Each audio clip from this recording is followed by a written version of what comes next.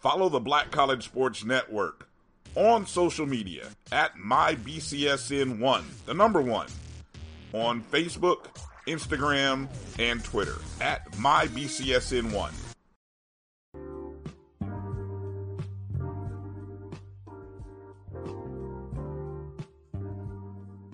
This is the BCSN Pod Zone, your place for the news, views, and conversations about all things related to HBCU athletics.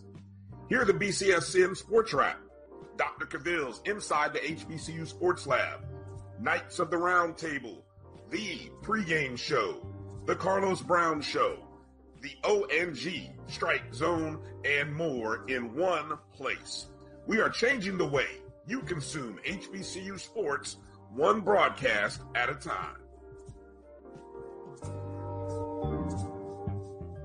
Maureen is saving big holiday shopping at Amazon, so now she's free to become Maureen the Merrier. Food is her love language, and she really loves her grandson. Like, really loves. Nope.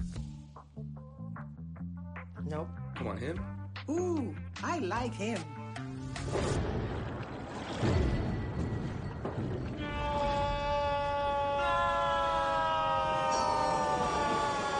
Quick, the Quicker Picker-Upper. Bounty picks up messes quicker, and each sheet is 2 times more absorbent, so you can use less. He's an 8. He's a 9. Bounty, the Quicker Picker-Upper.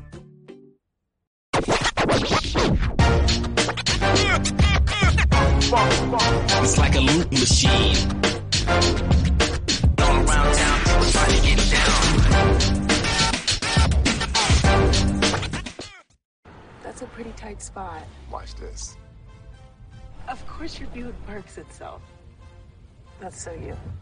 It's just up here on the right. Of course you know where we're going. That's so you. Kinda got a 6th sense. And a head-up display. They're here. Hit the field, warm up. You brought all these players in your Buick? Yeah. So you. It is. There's a Buick that fits your life, because at the heart of every Buick SUV is you.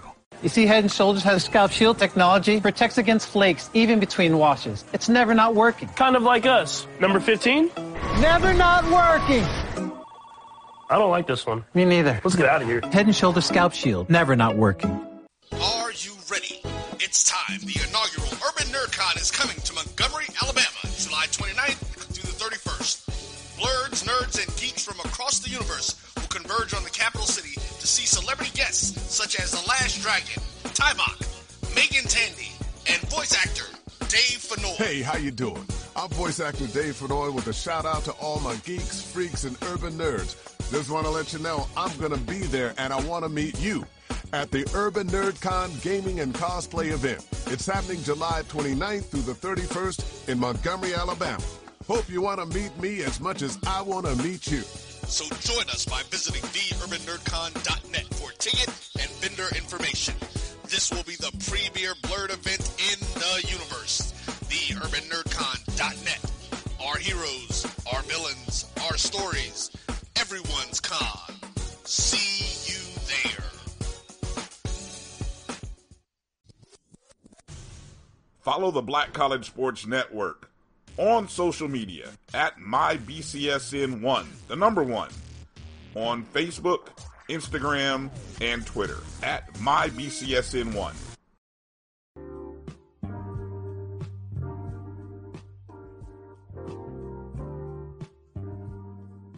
This is the BCSN Pod Zone, your place for the news, views, and conversations about all things related to HBCU athletics. Hear the BCSN Sports Wrap, Dr. Cavill's Inside the HBCU Sports Lab, Knights of the Round Table, the pregame show, the Carlos Brown Show, the ONG Strike Zone, and more in one place. We are changing the way you consume HBCU sports, one broadcast at a time. Maureen is saving big holiday shopping at Amazon, so now she's free to become Maureen the Merrier. Food is her love language, and she really loves her grandson. like really loves. No. I'm Alex Rodriguez. And I'm Jason Kelly. From Bloomberg, this is The Deal. Each week, you'll hear us in conversation with business icons. This show will explore deal-making across sports, media, and entertainment. That is a harsh lesson in business. Sports is not as simple as bringing a bunch of big names together. I didn't want to do another stomp you out speech. It opened up so many more doors. The show is called The Deal. Listen to The Deal. Listen to The Deal on Spotify.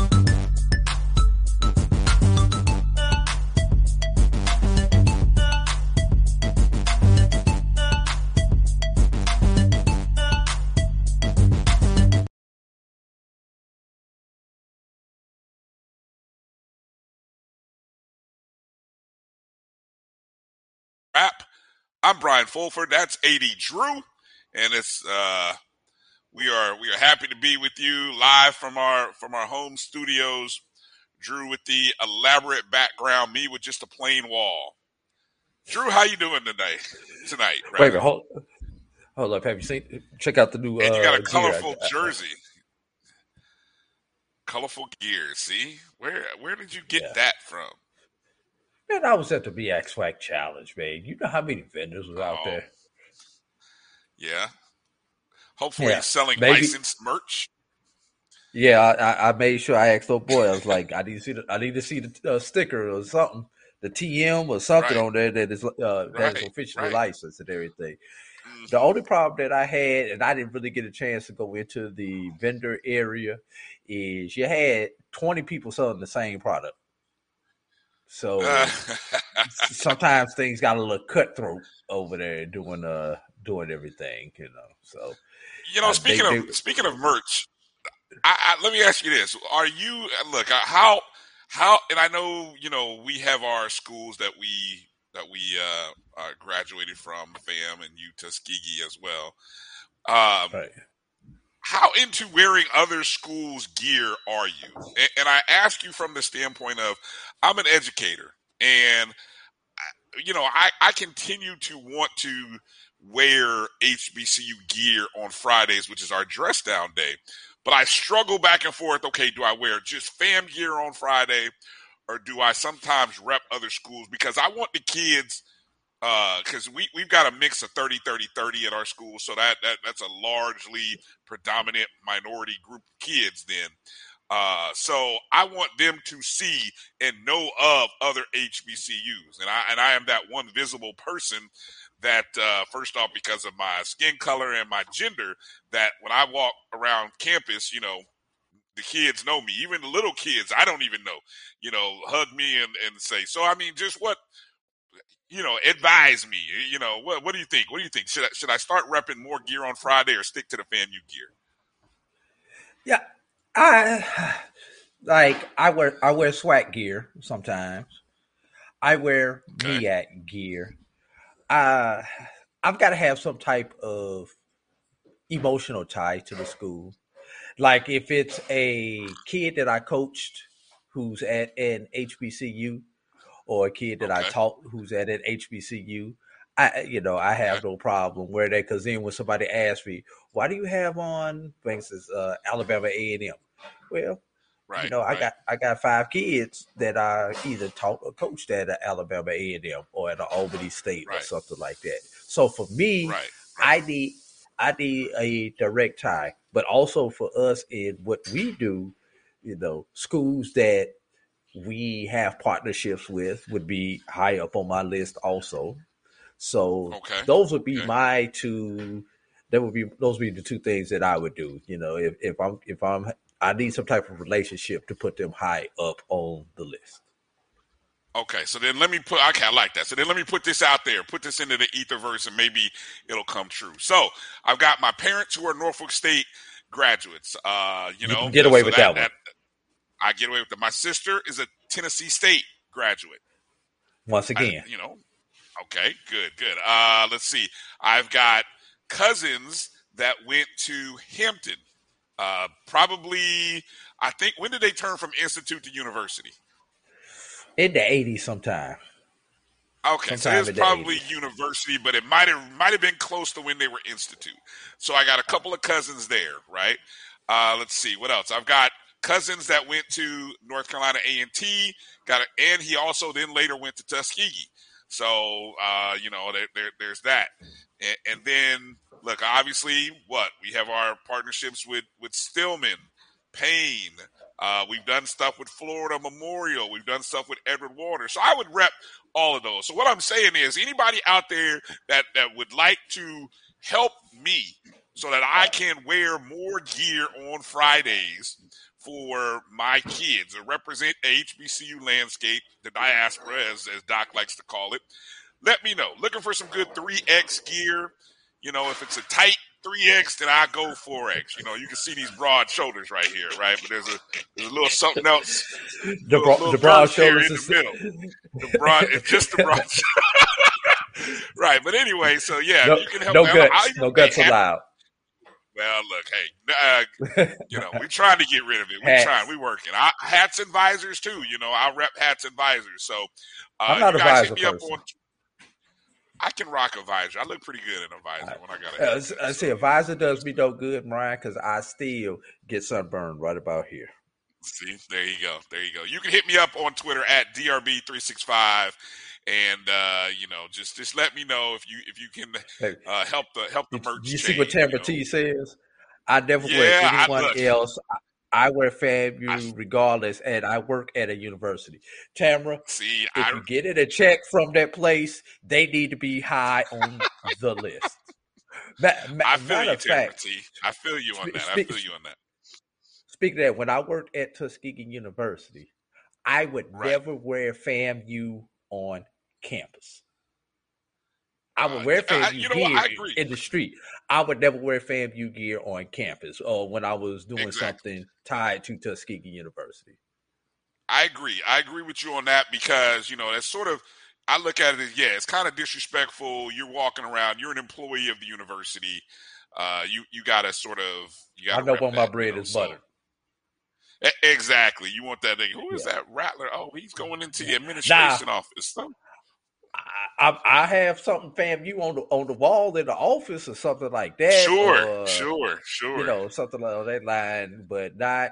I can't wear it. You know, unless those two are playing each other. And even if the two times that FAMU and Tuskegee actually competed against each other when I was at the event while I was working at Tuskegee. Let's see. Well, one time I was coaching against FAMU, so obviously I couldn't wear anything FAMU. The only good thing was we was in Tallahassee. Matter of fact, we opened up the Lawson Center in Tallahassee. First ever basketball game in the Lawson Center. I remember that. Yeah. Now I will say, with all of that said, there is one school, there is one HBCU I will never wear. You know what that is, though. So I got to keep that real. I'm keeping that 100. Yes, sir. And I'm glad you put that. Hold on. If you see me rocking Bethune gear, it's because I lost a bet. All respect, T-Dos. I lost a bet. I know T-Dos might be in the chat room. He might have tuned in. But if I lost a bet, that'd be the only reason you see me rocking some Bethune gear. Just know they just say, B, what bet did you lose and how big was it? Or Bethune give me a check. If we're on campus doing a game time show, then I might throw some Bethune gear on. I might wear the colors, but I won't put that logo. Okay. I won't put that logo on my hat or chest. I'm sorry. Nope, can't do it. Wait a minute. Can't do it. Hold on. I don't care how much of a check you're giving us. Go back to the game time show that we did in Atlanta 2 weeks ago where we had all 12 members of the SWAC. if you go back at that video and pay attention, I had the Tuskegee shirt on right before the Bethune people came on. Yeah. And I purposely changed the Tuskegee gear because the colors were too close to each other. Right. Yes. I did not want anyone to be confused with that. Exactly. And then their producer Roy says, hey, because I was going to go with a neutral shirt. But Roy said, no, put your FAMU shirt back on. Okay. There you go. No problem. Okay. There we go. Hey, you guys, thanks for interacting and joining us on Facebook. If you're watching us on the Black College Sports Network page or on our Sports Wrap page, if you're watching us on Twitter, you can go be a part of the conversation on Facebook. You can also go to our YouTube page. MyJBN1 is where the discussion is going on. Great folks in there. Reverend Johnny M. Leggett was the first one to get in the building. He beat you to it, Tamara T. Dem Boys, Mary 305, Edwin Moore, David Garner. Let's see. Israel Carey, Real Talk. Dr. Cavill's in the house.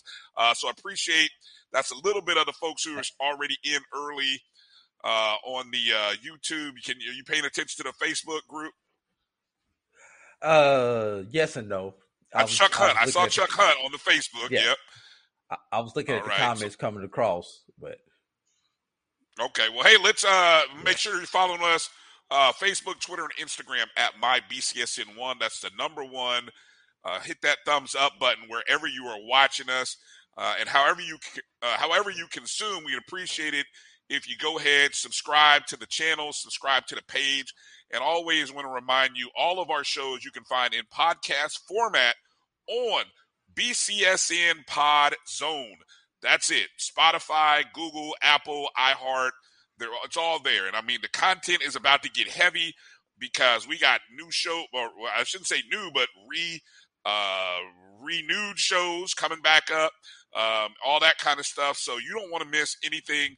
That's just more work for your boy, Drew, because that just means me having to spend late nights getting the audio uploaded onto the Pod Zone. So when you go check out a podcast, whatever platform, go ahead and rate it, subscribe, do whatever. It all helps us out and helps out the algorithms. We've got a lot of to talk about. Week 0 just finished up on the HBCU football schedule with 3 games that we had, and now we get into game week. It's Sunday. It is game week. Week 1s are going on this upcoming weekend. We got plenty to talk about. But first, let's sort of let's take a rewind to the last 24 hours with some of the HBCU action. And we're going to talk, Drew, with the game that you were at, probably, had it not been for a situation going on in Tallahassee and Chapel Hill, the headline going into the weekend would have probably been all about the MEAC SWAC Challenge. Great attendance from what I saw. I think I saw BJ Jones tweet out that it was the second largest attended, but you were there. And I know you were going to get into a story this morning on Doc's recap show, but obviously time wouldn't let us get into it. But hey, guess what? Sounds like a sports wrap story. So go ahead and break down what you were going to tell us about how your day started getting to the stadium. Oh my God.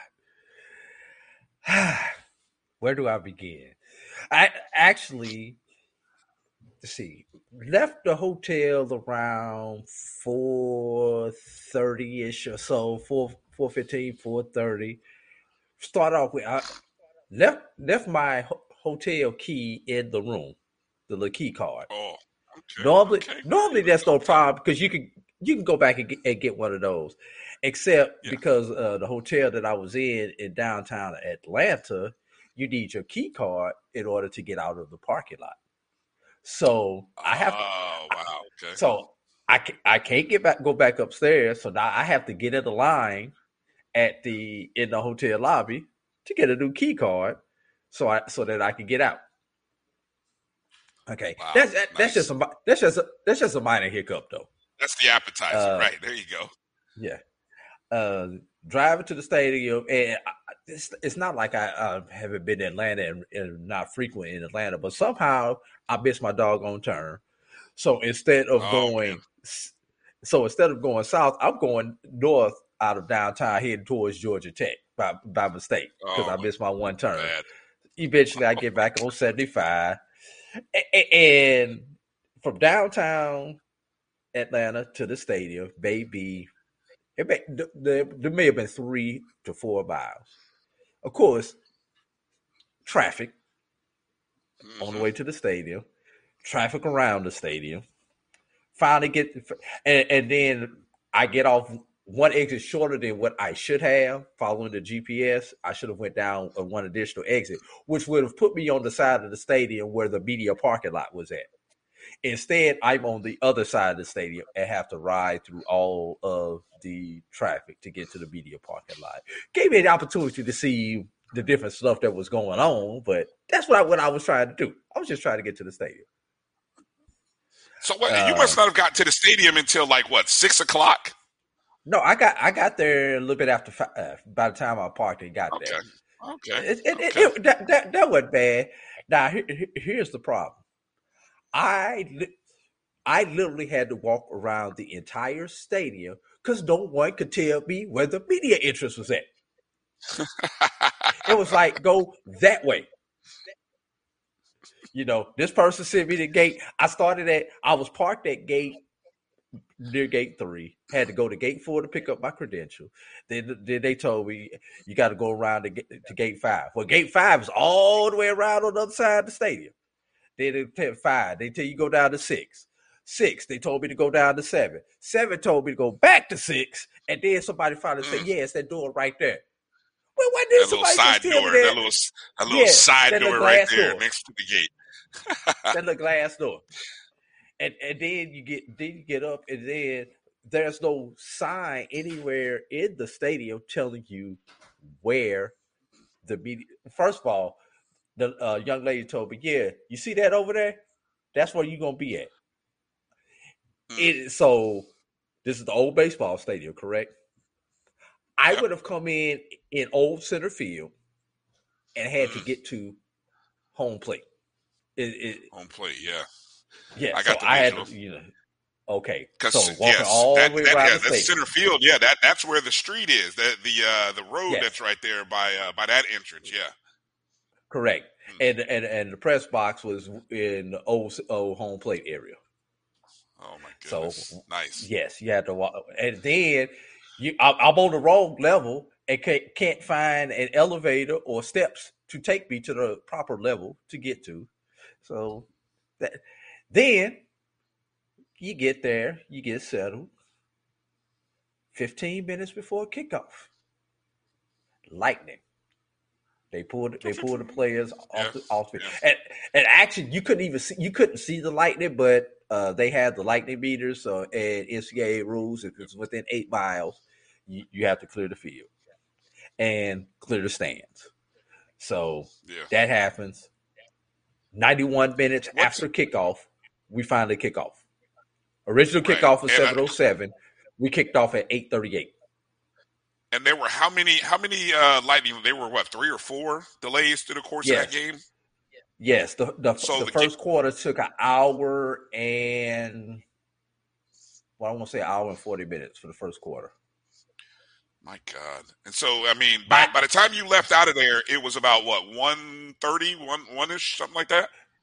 The game was officially called at 1:18.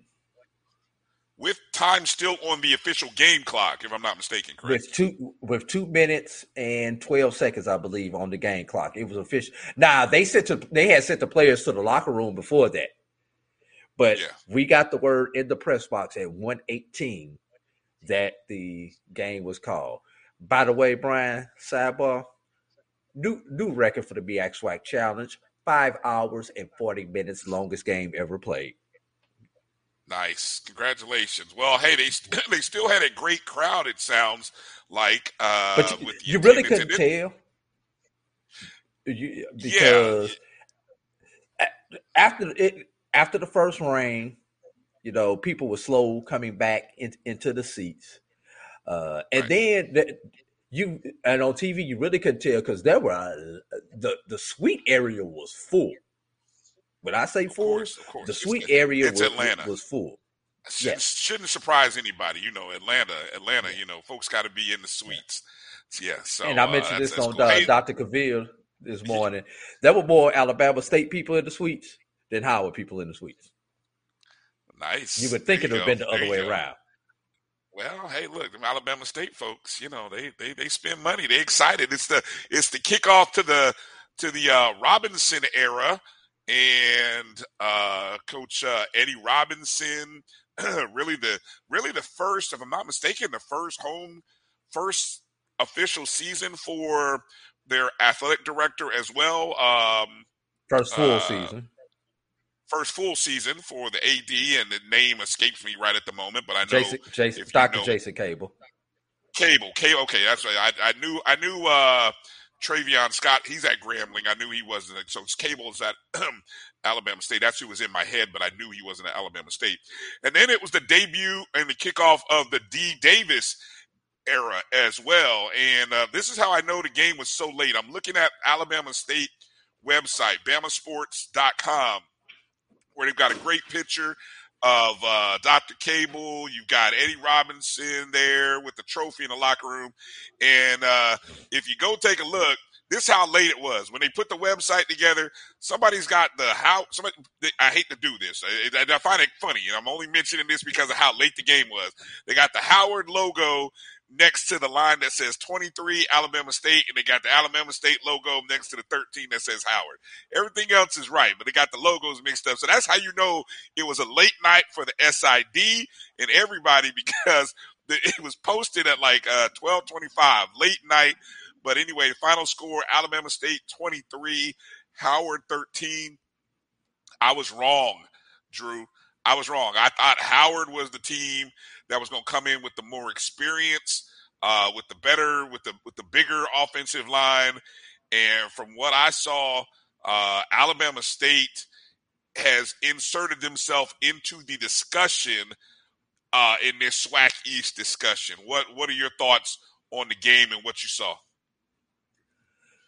Don't let that Howard offensive line fool you.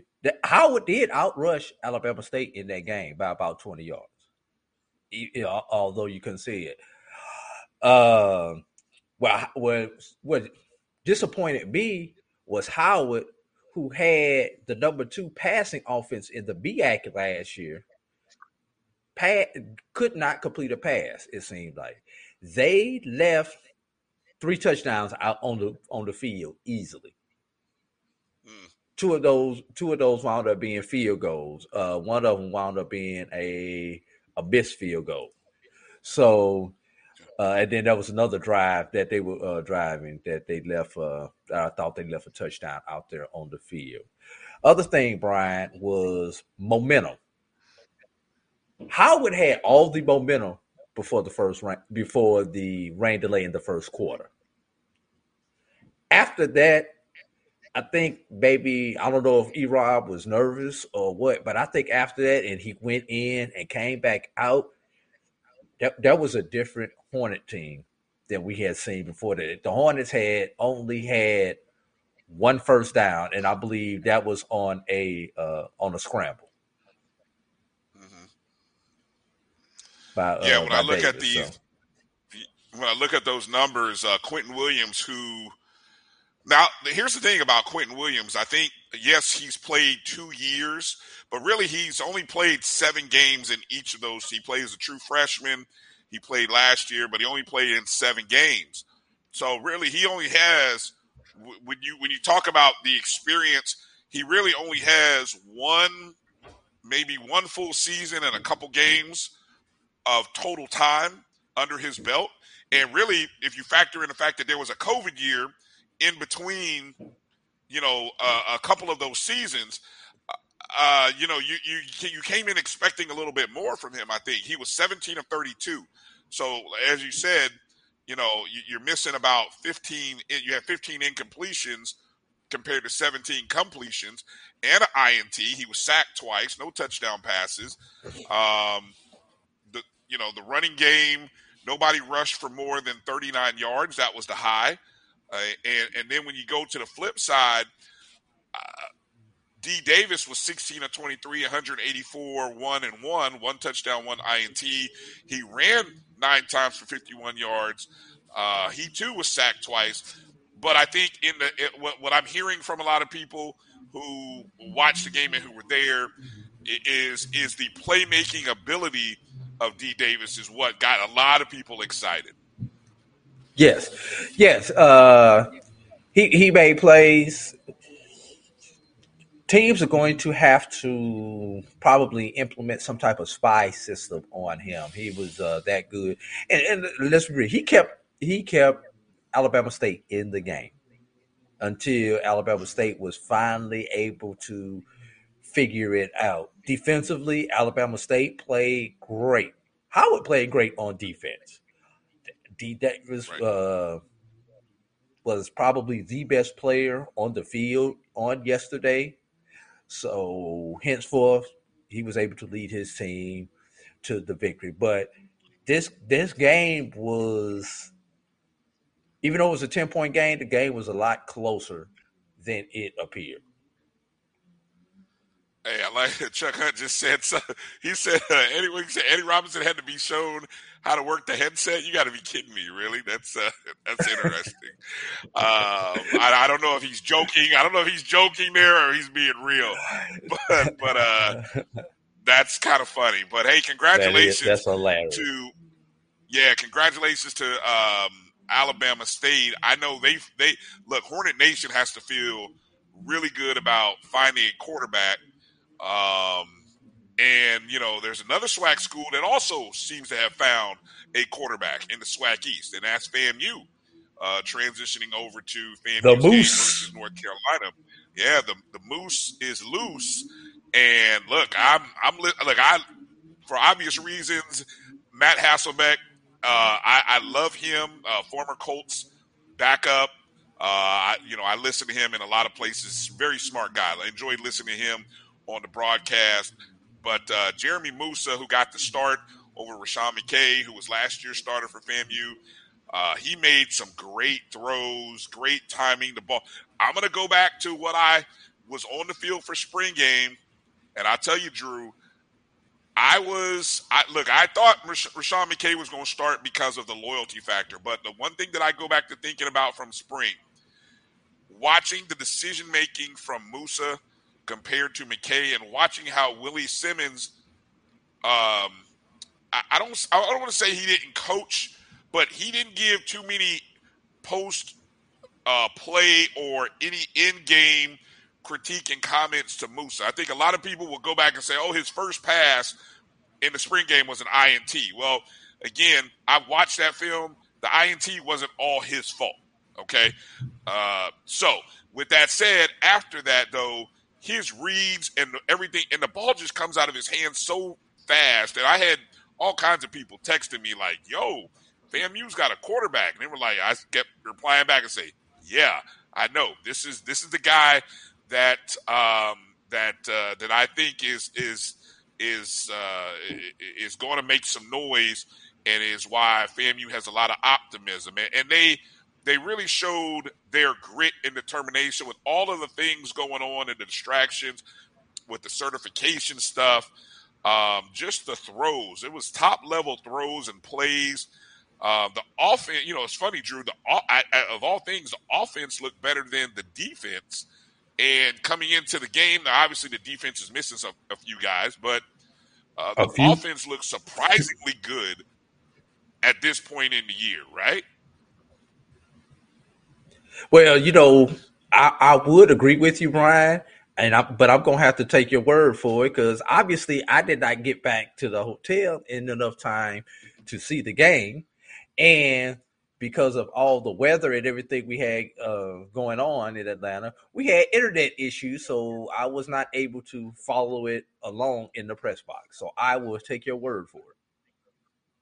And Tamara T says FAMU was in the house last night. Hopefully, Tamara, I saw a good speckling of orange amongst that Carolina blue in the crowd. I know they had FAMU kind of and the band off to the right, so really you couldn't see them except when that first touchdown from Musa to A.J. Davis, you kind of had a feeling that, okay, that was the FAMU section over there by the band.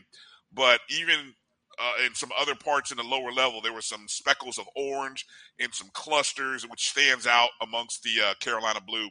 I was just really impressed with the way we showed up. And we'll talk about some of the other stuff maybe later. If you want to hear some of our comments, go back and listen to Saturday's BCSN Game Time show as Drew, myself, Dr. Kenyatta Cavill, Jamie Walker, and Roy Evans kind of talked about some of the issues and the headlines that just kind of made that day. So let's take a break, because on the other side, we've got our good friend Charles Edmond coming on to talk with us, and he's got to be excited, or at least I'm curious, Drew, how excited Alcorn State fans are after watching Stephen F. Austin get bludgeoned to death on TV. I don't know if that's a good thing or a bad thing. So we'll talk to him about Alcorn State's big week one, and we'll kind of recap the two SWAC teams that played yesterday on the other side. You're watching the BCSN Sports Wrap. We'll be back in just a moment. Charmin Ultra Soft has so much cushiony softness, it's hard for your family to remember. They can use less. Sweet pillows of softness. This is soft. Holy Charmin. Oh, excuse me. Roll it back, everybody. Sorry. Charmin Ultra Soft is so cushiony soft, you'll want more, but it's so absorbent, you can use less, so it's always worth it. Now, what did we learn about using less? You gotta roll it back, everybody. We all go. Why not enjoy the go with Charmin? From novice to aficionado, find yourself here. High quality cigars plus personal customer service. Slow Burn is Waco's only mobile cigar lounge, featuring a meticulous, curated collection of premium cigars. Visit our website, www.slowburnwaco.com. That's www.slowburnwaco.com. Mobile banking from Truist actually works for you.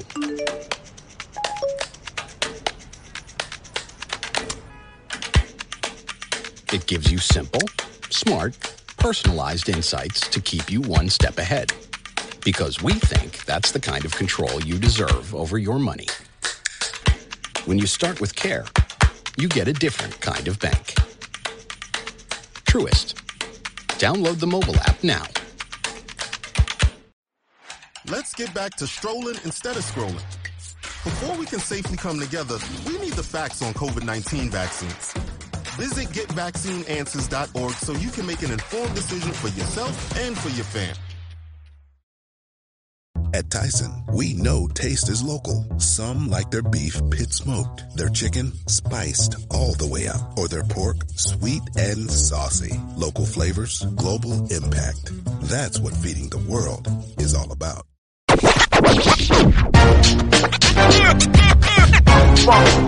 It's like a loot machine. All around town, people trying to get down.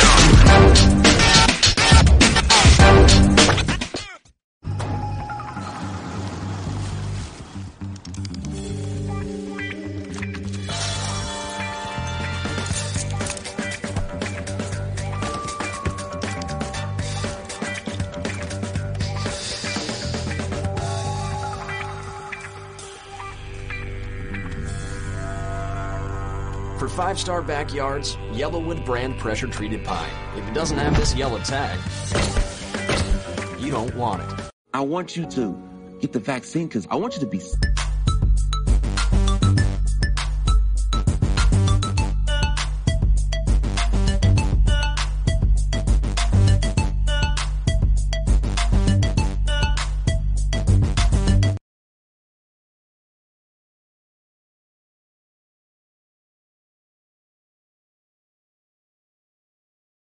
Now, good friend Charles Edmond, Charles of Alcorn State Sports Radio. The Braves are taking on Stephen F. Austin in week one. And, we'll get into, I guess I don't know where we want to start, Charles. You mentioned something about eating crow, so I'm always open for letting people eat first before we before we start talking. So what's going on, Charles? What do you got? What do you got to say?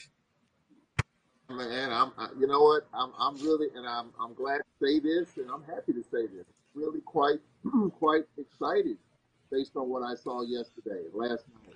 We just started in Chapel Hill. You and I talked last Monday, and I gave a score 59-10. That was the score I had, and I just thought that at some point the Carolinas was going to wear down just the depth, the 83 versus. The 85 versus the 63, 85 sky, all that stuff. And I have to say, I'm really proud to be a SWAC supporter in just the way that FAMU, 28, 29 hours before kickoff, you find out that you got 20-some players that are ineligible for whatever reason, certification, eligibility, whatever the case, they don't make the trip. They're not. I mean, that, when you have that happen as a coach, you prepare all summer for something like this, and then all of a sudden you find out that you got 20-some players that you're not going to have against an FBS team of that sort. That is disconcerting, to say the least. But you have to give FAMU a lot of credit for playing with a lot of guts, a lot of pride, a lot of determination, up and down the line in that program, starting with Willie Simmons, players, coaches, trainers, everyone on that field last night played with a lot of heart. And when you look at it, you just look at the game. I mean, FAMU had opportunities. I mean, a late turnover in the first half led to a touchdown. And then just looking at the numbers, FAMU gave up touchdown drives of 21, 27, and 44 yards. You cannot give a team, I don't care how good you are or how bad you are, you can't give a team short field. Granted, they were missing some players. You cannot do that against anyone. Anyone in the SWAC, you can't do that and expect to have positive results. But nonetheless, I thought the defense got off the field at times. Late turnover hurt. And this quarterback, Musa, really was impressive. Stood in the pocket, extended some plays. Obviously getting his first start, there was a little nerves there. But, scored 24 points. You couldn't get anything done in the fourth quarter. I think the depth and I think mentally they were probably worn down a bit, physically too. Going to that fourth quarter, and that kind of what happens when you're playing these type of games, when you play it up like that. So all in all, I have to eat a little crow and say, hey, I was wrong. I was wrong in terms of, especially considering what happened 24 hours before the game. Just the fact that they stepped up, they played with a lot of grit and gut and determination and heart. I was really proud of Willie Simmons in that program. I was wrong, and I don't have a hard time saying that, but I'm happy because of the fact that now I think FAMU can move forward. Big game coming up this week. You don't know how many of these guys you'll have back coming up to Jackson State. You're going to need some of those guys. If Land's going to be there, going to be ready. But I do think if they play with that type of energy, cut down some of the turnovers and mistakes, I think that's going to be a heck of a football game in Miami minus the players. We'll see. Yeah, great point. I'll tell you, maybe outside of us true faithful, thought that FAMU would be in this ball game by 35-24 is what the Rattlers were trailing going into the start of the fourth quarter. That had to be the shocker. And then we ran out of gas there in the fourth quarter. Maybe the defensive guys ran out of gas. I mean, you give up 3 touchdowns in the fourth quarter, and that factors in. What I'm curious about, obviously you've seen a lot in the SWAC, and 2 things that stand out about the conversation about compliance. And one is that I think there was an article that came out from North Carolina's athletic director, who stated that the late notice of the late notice of certifications is not uncommon on the university level. I mean, he mentioned his program even having that late certification. And so it was like, okay, well that's nice to know that is not uncommon, because now I know FAMU dealt with this last year before the OBC. There were guys who weren't eligible for the OBC. And then we've had other instances in other years. From what you've seen in the SWAC, I mean, let me rephrase the question, because I guess, what do you hear? How do you prevent this? Is there a way to prevent it? How, from what you've seen, how does Alcorn State deal with this? And have you guys had an issue that reared its head hours, days before kickoff of the first game? I have not heard of any Alcorn players, to my knowledge, not being certified, 24 hours, 30 hours for a kickoff of a game, or 24 hours before a basketball game, or whatever the case. I have not heard that. It may be, but it didn't get to me. It didn't get down to the bottom of the barrel level where I am. But I'm not surprised. I'm not surprised in a sense, because, and I just think the whole compliance certification issue is something that we have to talk about at our level, HBCU levels. And I saw an article, or I saw a tweet in terms of our HBCUs, how many people are actually in that office to help certify student athletes in compliance. And the most I saw was 3 or 4 at the high end, and there's like a dozen schools that have 3 or 4, and the lowest is 1. There's some schools that only have 1 according to the article. And that's tough, because you're talking about 200 student athletes, football, 14 sports. And that's a tough deal. It really is. And it's not just something that, quality and quantity. You want to have a bunch of people handling these type of things, but then you also want to have people that are certified. What I was told is that even to be able to certify student athletes, you have to be certified yourself in certain areas to be able to do that type of thing. And I remember Roman Banks was on Carlos Brown's show a couple months ago, and I was on with him, and he talked about you just can't pull somebody from the admissions office and make them into that area. Excuse me. There has to be some certifications and qualifications in place to be able to do those types of things. So I do think that it's an issue and it's a challenge from a finance standpoint, perhaps, in hiring a bunch of people, the certifications and qualifications, and paying the type of salaries, the quality and the quantity of people. So to answer your question, I have not heard anything of that sort at Alcorn, but I think, as they say, quiet as it's kept, it's probably done a lot. It's probably happening a lot more, and probably a lot of stuff is happening at the 11th hour too, in terms of getting these players certified and getting them above board to get them on the field. I mean, literally, 12 hours, 20, because I guarantee you some of these folks working in compliance and certification are probably working all night to make sure these things get done, get these players on the field. So unfortunately, it was Florida A&M. Unfortunately, it was 20 players. Unfortunately, it was 24 hours before their first game. And I just think it's just so unfortunate. Hopefully they can get it all worked out. I've just, based on the people I've talked to that kind of know how these things go, it's easier said than done in terms of certification. There are a lot of reasons why players aren't certified, grades, getting paperwork in, and it's a lot. And, I think if we really know how it works, we'll realize that it is a lot to do for 1, 2, 3, or 4 people, however many are in the office. It's just a lot for some almost 300 student athletes. I'm sorry, Brian. I got choked up when he said you can't move anybody from like financial aid over to the compliance office or academic advisement office. Yeah, I've heard of somebody doing that. I'm just going anyway. Not to beat up on FAMU, because I'm gonna say that for Kofi on Wednesday on the ONG Strike Zone, because I know just go ahead and kill the first segment, Brian. Make sure you don't have any guests the first hour, because Kofi's gonna take the first 30 minutes of it on Wednesday.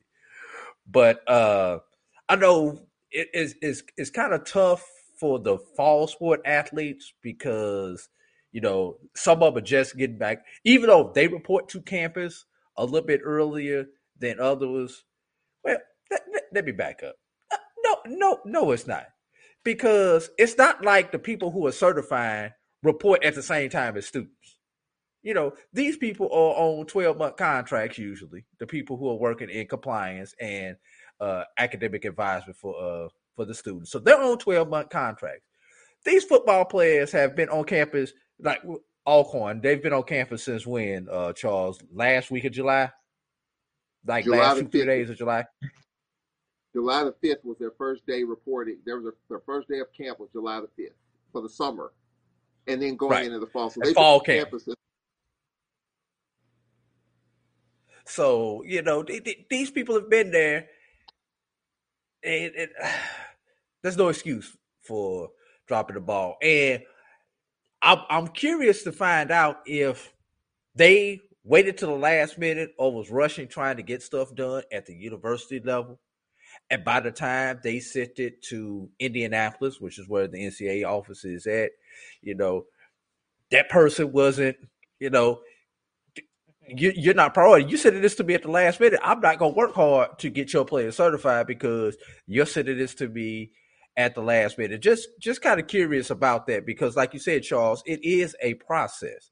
And unfortunately, part of that process, when you get to limited resource institutions, there's that one person who decides to go on vacation, who you need an authorization or a signature from, that's gone at the wrong time.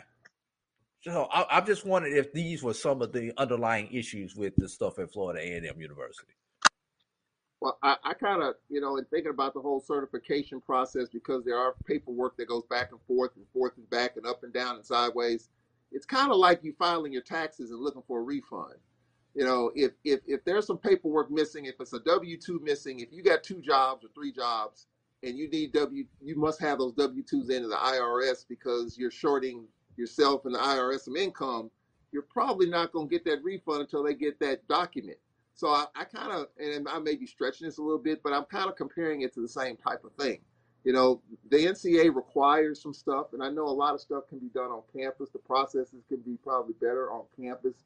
But some of this stuff, and I think Willie Simmons might have referred to it, as a student athlete, even though you have people watching student athletes to make sure they go to class and making sure they stay eligible, at some point, as a student athlete or as a student, you got to take care of your own business too. And I'm not saying that was the case for all 20 players. I don't know if it was certification, because I was told by somebody yesterday that it's one thing if you're not certified, it's another thing if you're not eligible. So if you're not eligible, that means what? That means something you might not have done, maybe in the classroom or otherwise. Certification, that's an office that handles that. And, I don't know if you remember, several years ago, Southern University kind of went through the same thing. Southern University 13, had over 14, something like that. Yeah. Southern had over 100 players that were not certified. It was major stuff. And they wound up whittling it down and working it down, and there wound up being some sort of settlement. And then Southern went on about their way. NCAA went their way, and everything was fine. So, I mean, it's been worse cases, but I think it's convoluted. And I don't know if we'll get the answers from the AD or the president. I don't know if we'll get the true answers in terms of how the ball was dropped, who dropped it, and how. I don't know.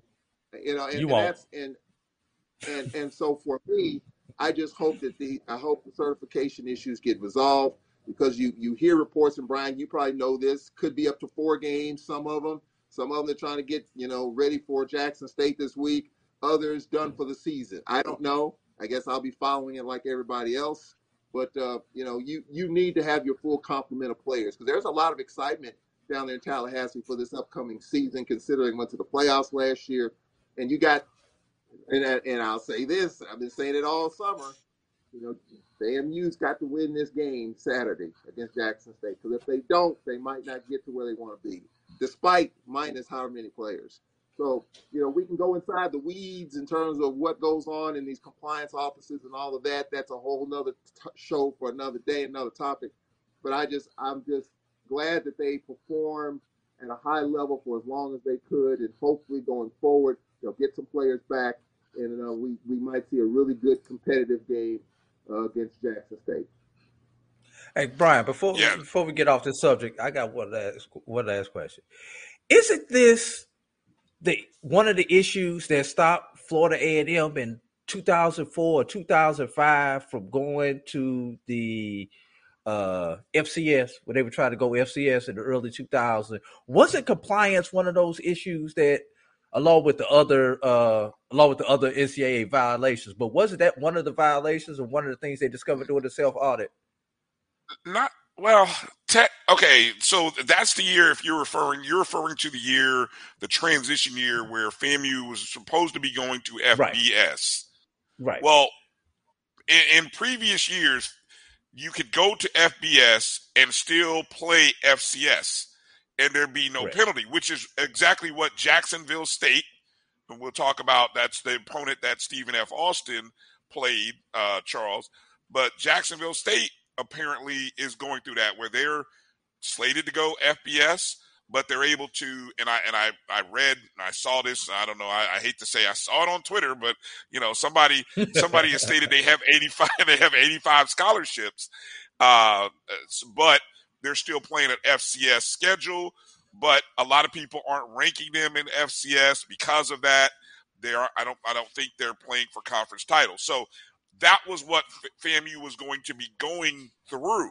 And that is why, and this, I heard Vaughn Wilson bring this up. So I got to give credit to Vaughn Wilson. HBCU Game Day now is where he's working. He's working with those guys. I heard him mention this.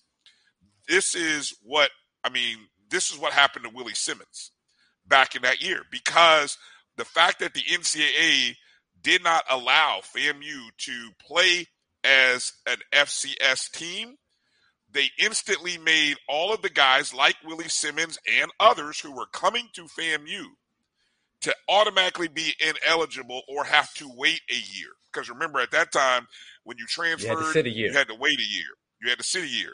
So he was coming from Clemson to FAMU. And if we would have still been FCS or 1AA, he would have been able to play instantly. But once the NCAA reversed course and made FAMU a Division I or FBS, and didn't give that waiver, and I don't know why that didn't happen. There's another story there. Instantly, Willie, 2 weeks before the start of the season, who had been in camp practicing, Coach Joe was really excited about Willie Simmons, all of a sudden had to leave FAMU and find somewhere to play in that moment. So, as Vaughn Wilson brought up, imagine him. I mean, this is happening almost 20 years to what happened to him. So I know he was I know he felt some kind of way. He was in his feelings. He had to be hot, 38, and know that how it affected him, and then to see the guys that he's coaching and not really know how this situation is going to play out, whether you're losing guys for the year or a game. I mean, this is a game, a get money game, as he told everybody. This is a game that guys were supposed to get checks. Isaiah Lamb, B.J. Bowler, two guys who didn't play. The film that you will see in February about these guys would have come from this game. And so for them not to be – so, yeah, to answer your question, Drew, I think that I think it's a different type of certification, but their issue was more related to what the NCAA did in reversing course to them, to FAMU. Yeah. And thus it affected them, their eligibility, right? Yeah. All right. Hey, let's get it, Charles. Let's talk about week one here. Alcorn State, Braves Nation had to be, I don't know whether you had to be excited or nervous watching Stephen F. Austin get mollywopped the way they did by Jacksonville State. I'm already out there. I think somebody already posted, I saw this in the chat room, the SWAC is 1-0. 1-0 against FBS schools. The MEAC is 0-1. So it's like, hey, already, here we are. Right. So we've already, I think it's something to that effect. Charles, what's the excitement level? Does the alarms go off, or what's the thought here after watching Stephen F. Austin? And what can we expect from the Braves on Saturday? I think fans were a little nervous prior to that Jacksonville State Stephen F. Austin game, but after watching the game, and I saw a little bit of it, I think Stephen F. is a team that can be had. Kind of like North Carolina, Stephen F. just kind of disappeared in the second half. They were shut out in the second half. They only had 70 rushing yards yesterday. Their quarterback was sacked 3 times. So the Braves defense, by the way, they had a scrimmage yesterday, and I think the defense won the day. So if the defense can pick up where it left off throughout the course of fall camp and get after it next week at home, I think we have a shot against Stephen F. Austin. So I think Braves Nation is really excited about this game. Up front in the trenches, that's where it's got to happen. And Stephen F. is they're not a bunch of shrimps out there. They are really a big team, and I think that's something we'll have to deal with. But I think, that long trip to Montgomery for Stephen F. and having to come to Alcorn a little bit different.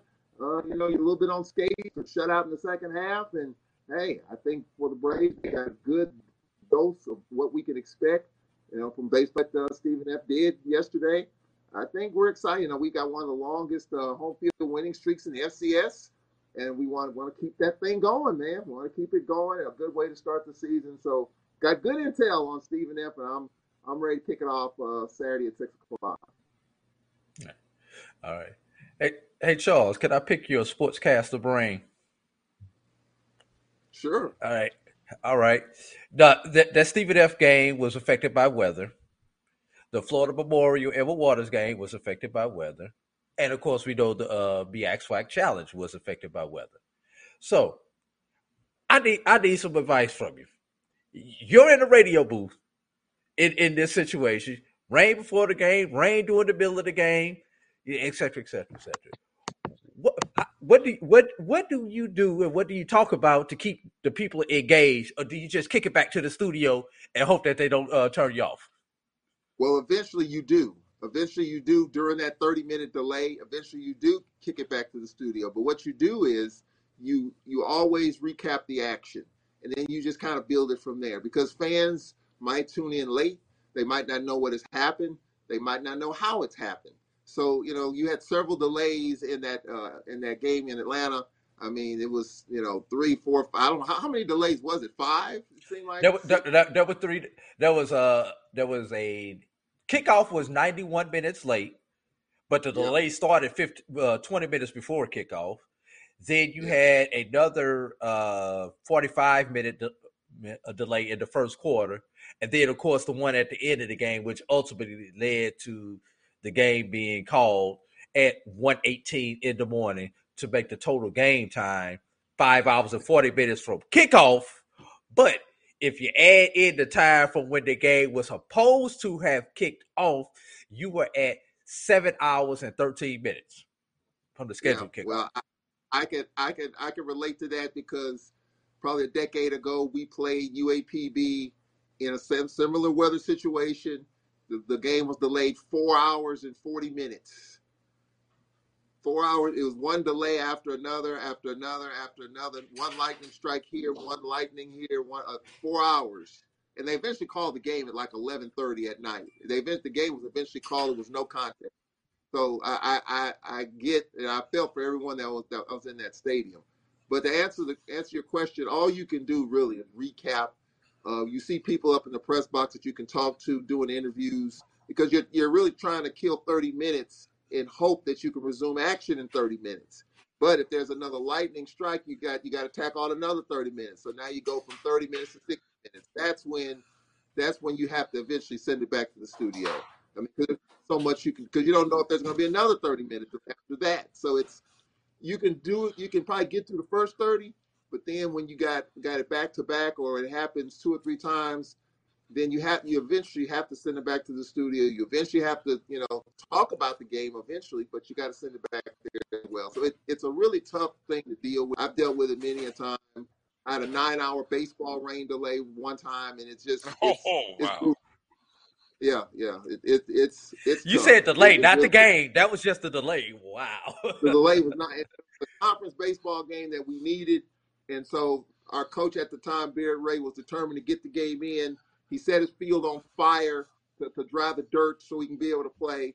From 9-hour delay, from 12:30 when the game was halted, we picked it up at 9:30 that night. We finished around midnight. That was a game we had to have, Brian Fulford. We had to get it in somehow, some way. And couldn't come back tomorrow. They one of those couldn't back tomorrow games. It is tough. It's tough to continue to kill time. You can talk about only so much. You can give scores. You can give recaps of other games. But at some point, when you see that you're not going to be playing for a while, you eventually have to send it back to your affiliates, and then you tell them what time you're coming back. You recap again, and then hopefully you'll be ready to play football. That's kind of the way I've always looked at it. All right, Charles, before we get you out of here, let's go through some picks. Let's get some thoughts on some of the SWAC action going on here in week 1. Obviously, we won't, we've heard a little bit of your analysis regarding the Alcorn State Stephen F. Austin game, which Alcorn host. That'll be 7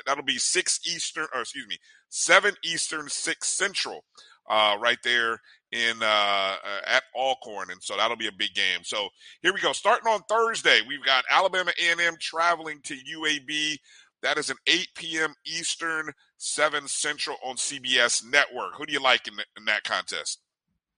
Well, I want to add a little caveat to our Alcorn game. It does say on our schedule ESPN Plus, but the game will not be on ESPN Plus. I was in a meeting on Wednesday just to kind of, I was told by their SID that the game wasn't going to be on Plus, and it was confirmed to me the other day. So the game will be on Alcorn Sports streaming site. It won't be on ESPN Plus. That's the only game from our AD told me the other day. That's the only game that won't be on Plus. So just to kind of update fans on that. You know what? That is that UAB, a pay? Oh yeah. I'm sorry. Yeah. Is that a pay? It's a pay. Okay, it's a Yeah. pay-per-view. And if they want to listen to it, we'll give the plugs coming up if you want to listen to the broadcast online of your game. But okay, go ahead with Alabama A&M at UAB. That's another one. Two schools 90 miles, 93 miles apart, Huntsville, Birmingham.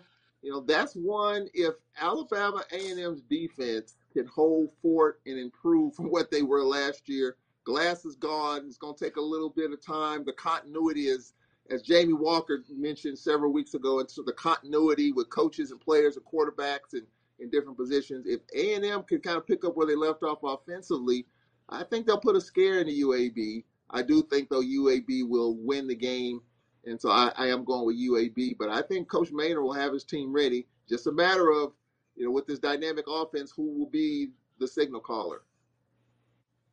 Right. I want to see whether Bulldog Nation will show up. Will they, Drew? Isn't that what you said last week? You thought they would outnumber UAB fans? Wasn't that what you said? Till I found out it was a Thursday night game. I skipped over the fact that it was a Thursday night game. If it was a Saturday game, I would definitely say Alabama A&M might. You have more Bulldogs and Blazers in the stands, but with that being a Thursday night game, the only thing that may make this game attractive for Bulldog fans is because you have the holiday weekend. If people could get Friday off from their job, they might go to that game on Thursday evening and make it a long 4-day weekend. That's what Bulldog Nation should be encouraged to do. Also on Thursday night, Mississippi Valley State travels to Tarleton. Tarleton just moved into the FCS ranks. That game is 8 Eastern, 7 Central on ESPN Plus, Charles. Can Valley get one for the SWAC? I think so. I mean, Valley's my surprise shocker in the East. I think Valley could very well push for that number 3 seed in the East. They only won 3 games last year. The expectation is that with a new AD and all those processes involved there, you can win 3 games again. And I do think with the defense that they had, they just have had a healthy quarterback. And I think if they get manageable quarterback play, a good running game, I do think they'll give Tarleton a run for their money. I saw Tarleton's stadium, by the way. I think they have a new stadium over there, upgraded stadium. I saw the pictures on social media. Really nice facility there. I do think, though, Tarleton will probably win it, a little bit more depth. But I do think Valley could possibly take them to the brink. All right, jumping into Saturday, gonna move forward here so I don't hold you up here. Grambling State traveling to Arkansas State. Arkansas State was 2-10 last year. That game is 7 Eastern on ESPN3. That's 7 Eastern, 6 Central. We're still waiting to find out who Grambling State's quarterback is going to be, but what do you think?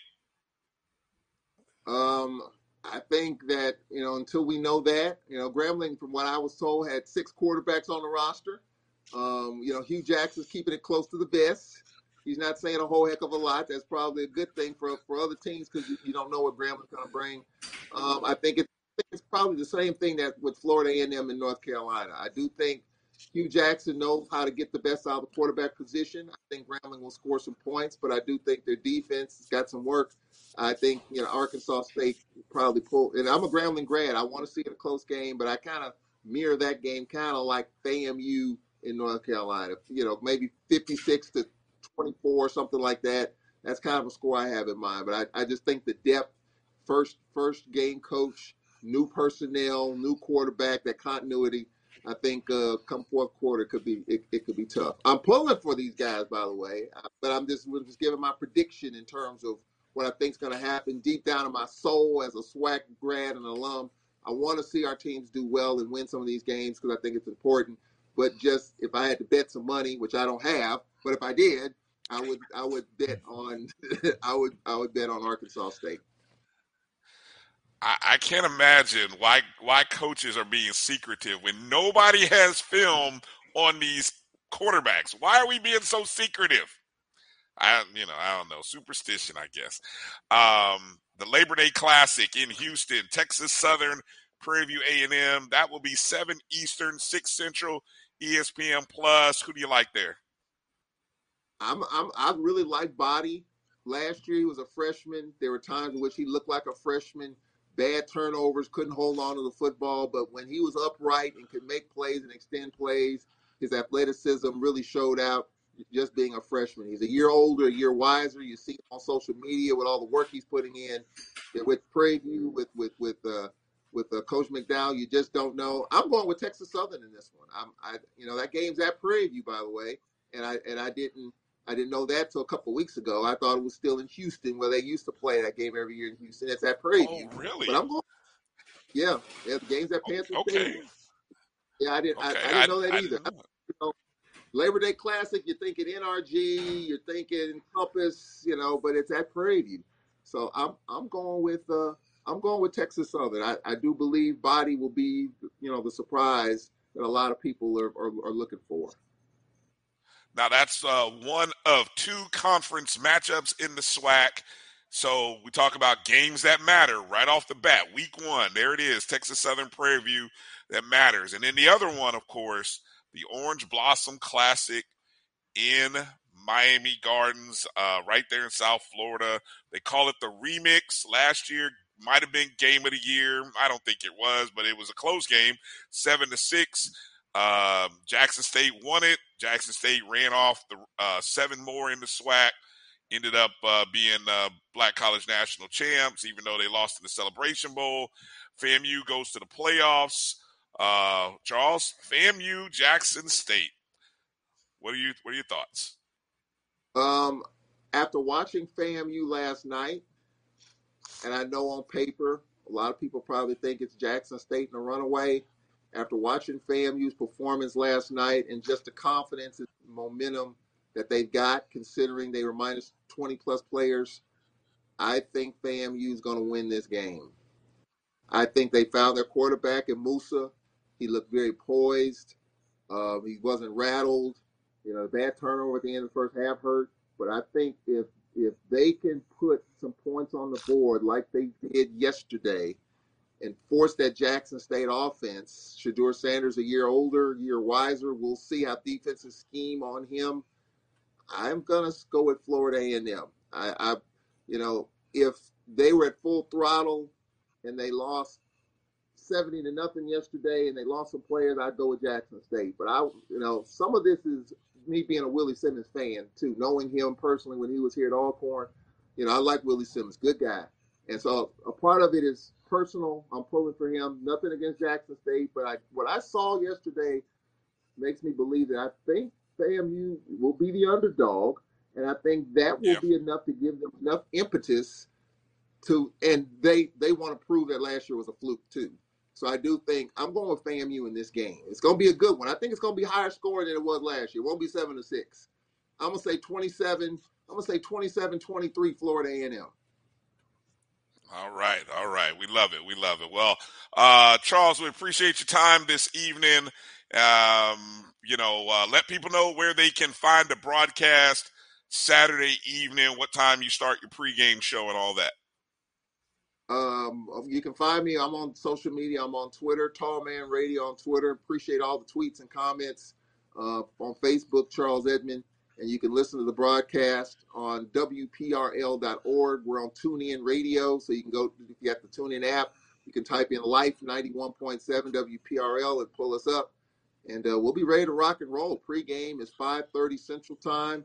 Kickoff is 6 o'clock, and I'll be ready to rock and roll, man. I'm ready for some swag football, ready to talk about a lot of stuff. As they say, the teacher once said, ready to cuss and fuss. I'll take the cussing out of it. I'll just be ready to fuss. And so it should be a lot of fun. Yeah, last night's game really gave me encouragement in terms of how exciting the SWAC's going to be, because a lot of people felt like Eddie Robinson Jr.'s first game at Bama State, their defensive coordinator just started like yesterday, and yet that defense played. Am I wrong on that? They just no. It's been recent. It's been recent, and I kind of felt that Alabama State would win the game, but I think just the lack of continuity. But that was a big win. I mean, who would have thought a first-year coach winning in the MEAC SWAC? I mean, so Alabama State, if they continue to play this way, they got a quarterback that can make it happen. Look out, because they're going to get better. And so I think you got to add Alabama State to that mix, of teams. FAMU, Alabama A&M. Now I think you got to add Alabama State in there. So that's going to make it even more exciting. So I'm looking forward to it all. All right. Well, hey, good luck to the Braves, Brave Nation. I'm checking that one on the box. I've already said it. I've got Alcorn winning that one over Stephen F. Austin. Even regardless of that mollywop that they took on Saturday, the home advantage goes to the Braves. So, thank you, Charles. I know we'll talk later on offline during the course of the week. Fred McNair's show, is that still happening? You're doing that on what day? Monday? No, I'm looking at Thursday of this week. I'm looking at doing a Thursday show. We got back-to-back shows. I'm trying to get our athletic director, Noy Dido, on at 5 o'clock Central Time, and then Fred McNair at 6 o'clock on Thursday. And we'll be back on our regular Monday schedule starting next Monday on Labor Day. There you go. Every school needs a Charles Edmond. If you don't have one, you need to let your athletic department know. He is at every game, broadcasting every game on radio. So you always, Brave Nation is blessed to have you, Charles. They spoiled. Charles is spoiled. They spoiled. Exactly. They spoiled. Well, I am going to say this before I let you go. It's been a blessing and an honor to be doing Alcorn's games. And I have not missed an Alcorn football game in 31 years. I've missed a few basketball games, but 31 years in a row, I have not missed a football game, not a broadcast, not a postseason game.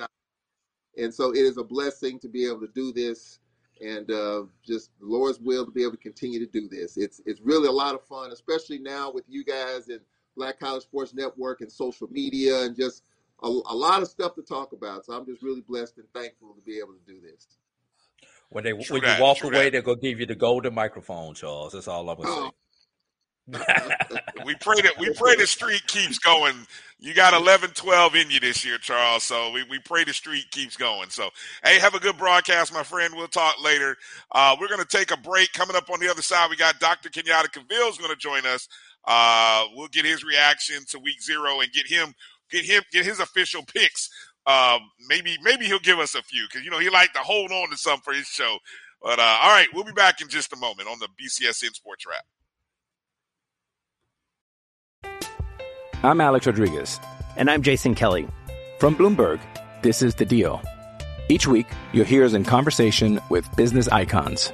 This show will explore deal-making across sports, media, and entertainment. That is a harsh lesson in business. Sports is not as simple as bringing a bunch of big names together. I didn't want to do another stomp you out speech. It opened up so many more doors. The show is called The Deal. Listen to The Deal. Listen to The Deal on Spotify.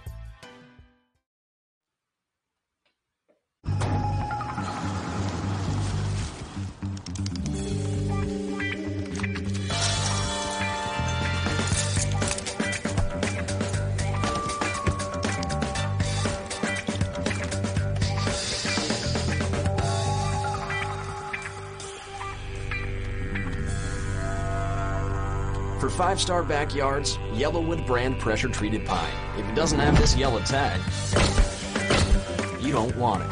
I want you to get the vaccine because I want you to be safe. I don't want you to be a patient I take care of in the hospital. That's what I'm scared of. I hug you. Yeah. Love you. Love you too.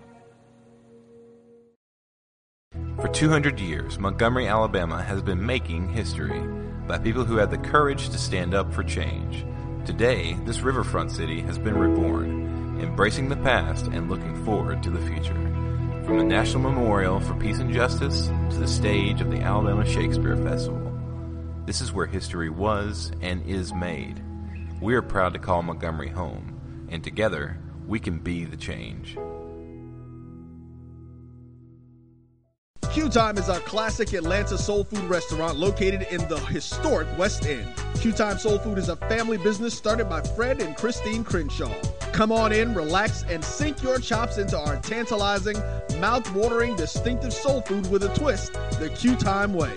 1120 Ralph David Abernathy Boulevard, or call your order in at 404-758-2881. Do you miss your mama's cooking? Then come on down to Q Time, an Urban Passport member.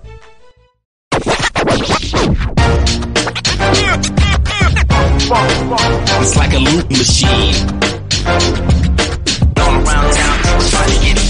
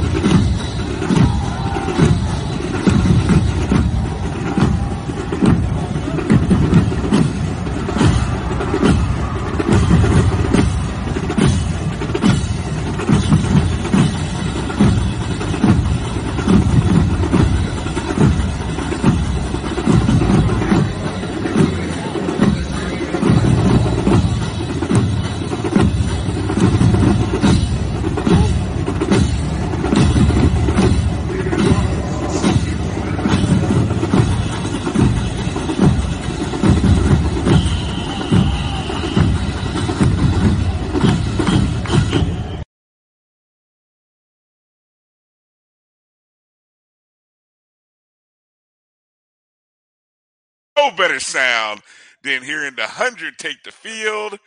Man, that gets the juices going right there, Doc. I tell you what. I mean, I know man, you missed a bit of Battle of the Bands, Doc, but we had to remind you about him since you didn't get to see him yesterday. I was impressed. I'm fortunate I got to see him last year.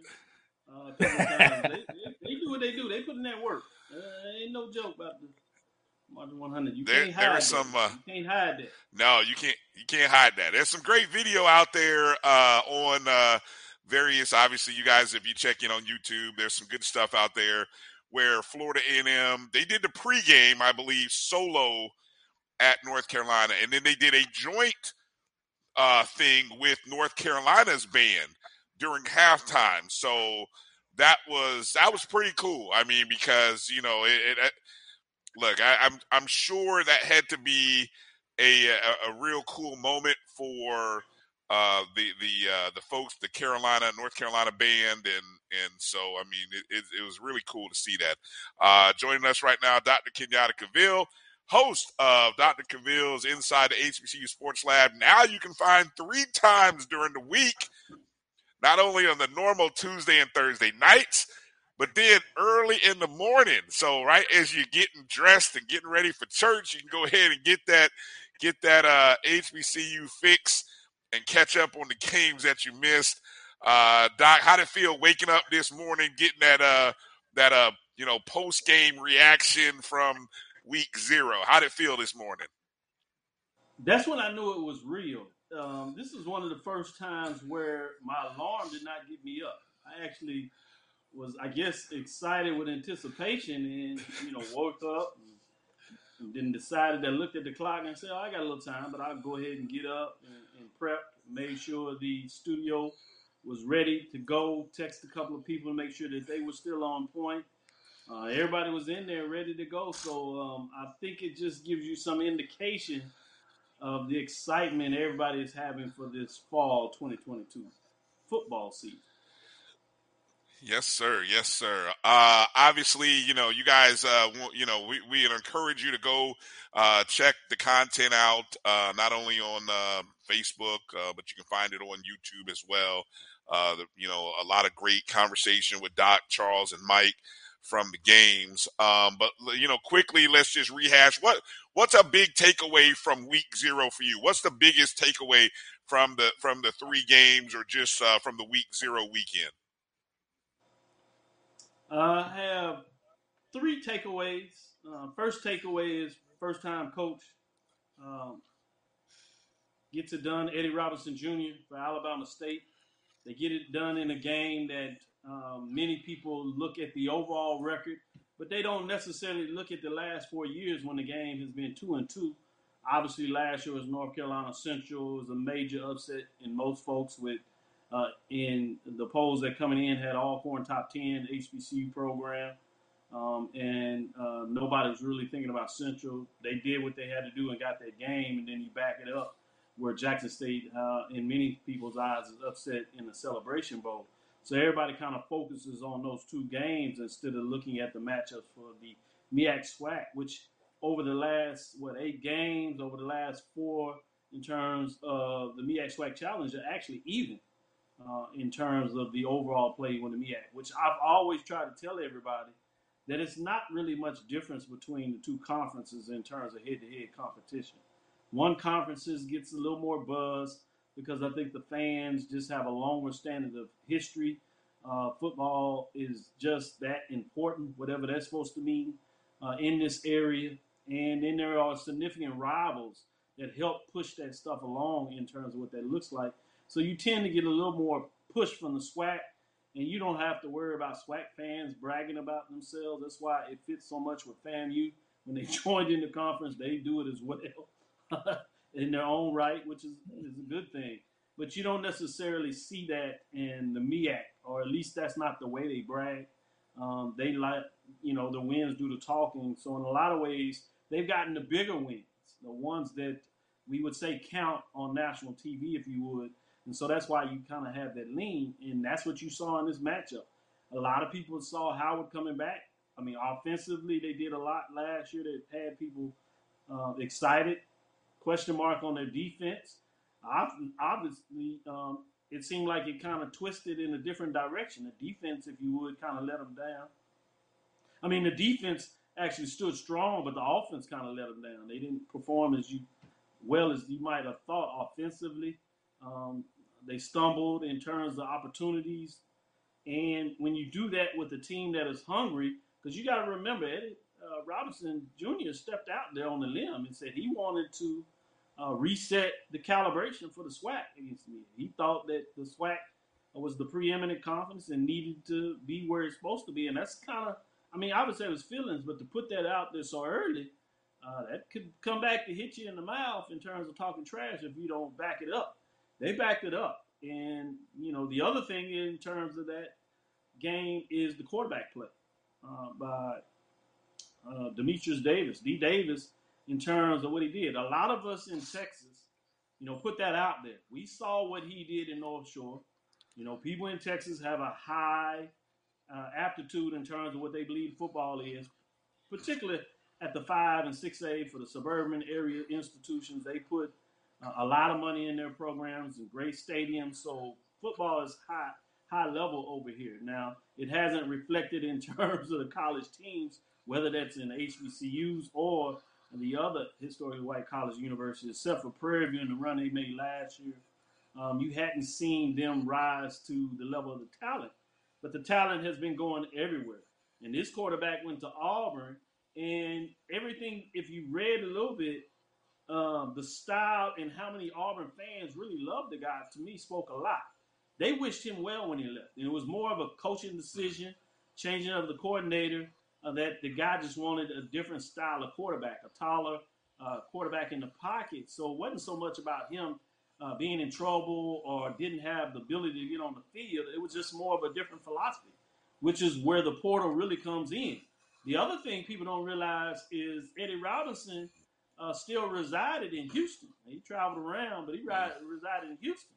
There was a family-friend connection between the two, because actually it went down from Prairie View and Alabama State. Obviously, Alabama State was victorious. We'll see what that means for Prairie View, because they do play each other. Now, Prairie View has their own Texas quarterback that went to a big-time program, Duncanville, which some people saw high school play with South Oak Cliff and Duncanville. Now, that's where Travian Collins is from. I tried to tell a lot of people there are 4 strong starting quarterbacks that are out of the Texas high school area, which is going to be fascinating to see what that looks like when you add in Texas Southern's Andrew Body, and then obviously FCS Player of the Year, Freshman Player of the Year, Shedeur Sanders. So fascinating when you start looking at these hidden commentaries behind the scene. But to get back to the major point, that's another component that I thought with his play. Just his ability to extend plays, make decisions, be crisp, especially for not playing for a couple of years now. So he's only going to get better the more that he's on the field, the more his players. And as you know, Alabama State gets a lot of their players, not only from the state of Alabama, but the position players, they dig into Florida. They go over to Atlanta and Georgia. So they have skill positions. They just hadn't really had a signal caller that's been able to put it together. And now it looks like they have. Getting back to another signal caller, you got to look at FAMU in terms of Moose. I hear y'all grinning all over the place, talking about the Moose is loose. And rightfully so. Everybody thinks that FAMU was a quarterback away. Not to say nothing about McCain in terms of what he did. What he did last year. But he missed just a little something. And I'm sure he's going to get better. So the fact that you might even have multiple quarterbacks with the ability to play some games should be interesting. But when you talk about Musa going 28 for 38, 279, 7.3 carries against a very strong defensive front from North Carolina, they're going to be in the mix in the ACC. 2 touchdowns and 1 interception. He looked relatively strong, and he's going to need that going up against a very good defensive side of the ball in Jackson State. It'll be interesting to see how many of those players will be able to become eligible next week as the paperwork is completed, which is a whole nother discussion. We can talk about that maybe later. And then, obviously, when we talk about our mid-majors, I think the statement that Florida Memorial made, especially the way they jumped out on Edward Waters, a lot of people were excited coming in the season thinking what Edward Waters would do. Now, they lost the athletic director, but still, head coach is there. But when you put all that together, I think people had the edge for Edward Waters. Now, they were on the road. Florida Memorial has talked all that noise, heard all that noise talked all year long. And they made sure that they let them know that they're not playing in Miami Gardens down there in Dade County. They talked about.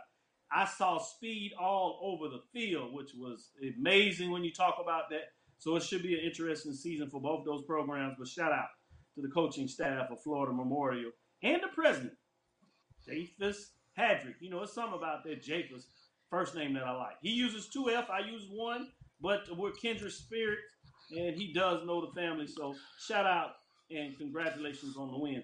Those are the things that stood out for me yesterday in week 0. Nice. Go ahead, Drew. Dr. Cavill,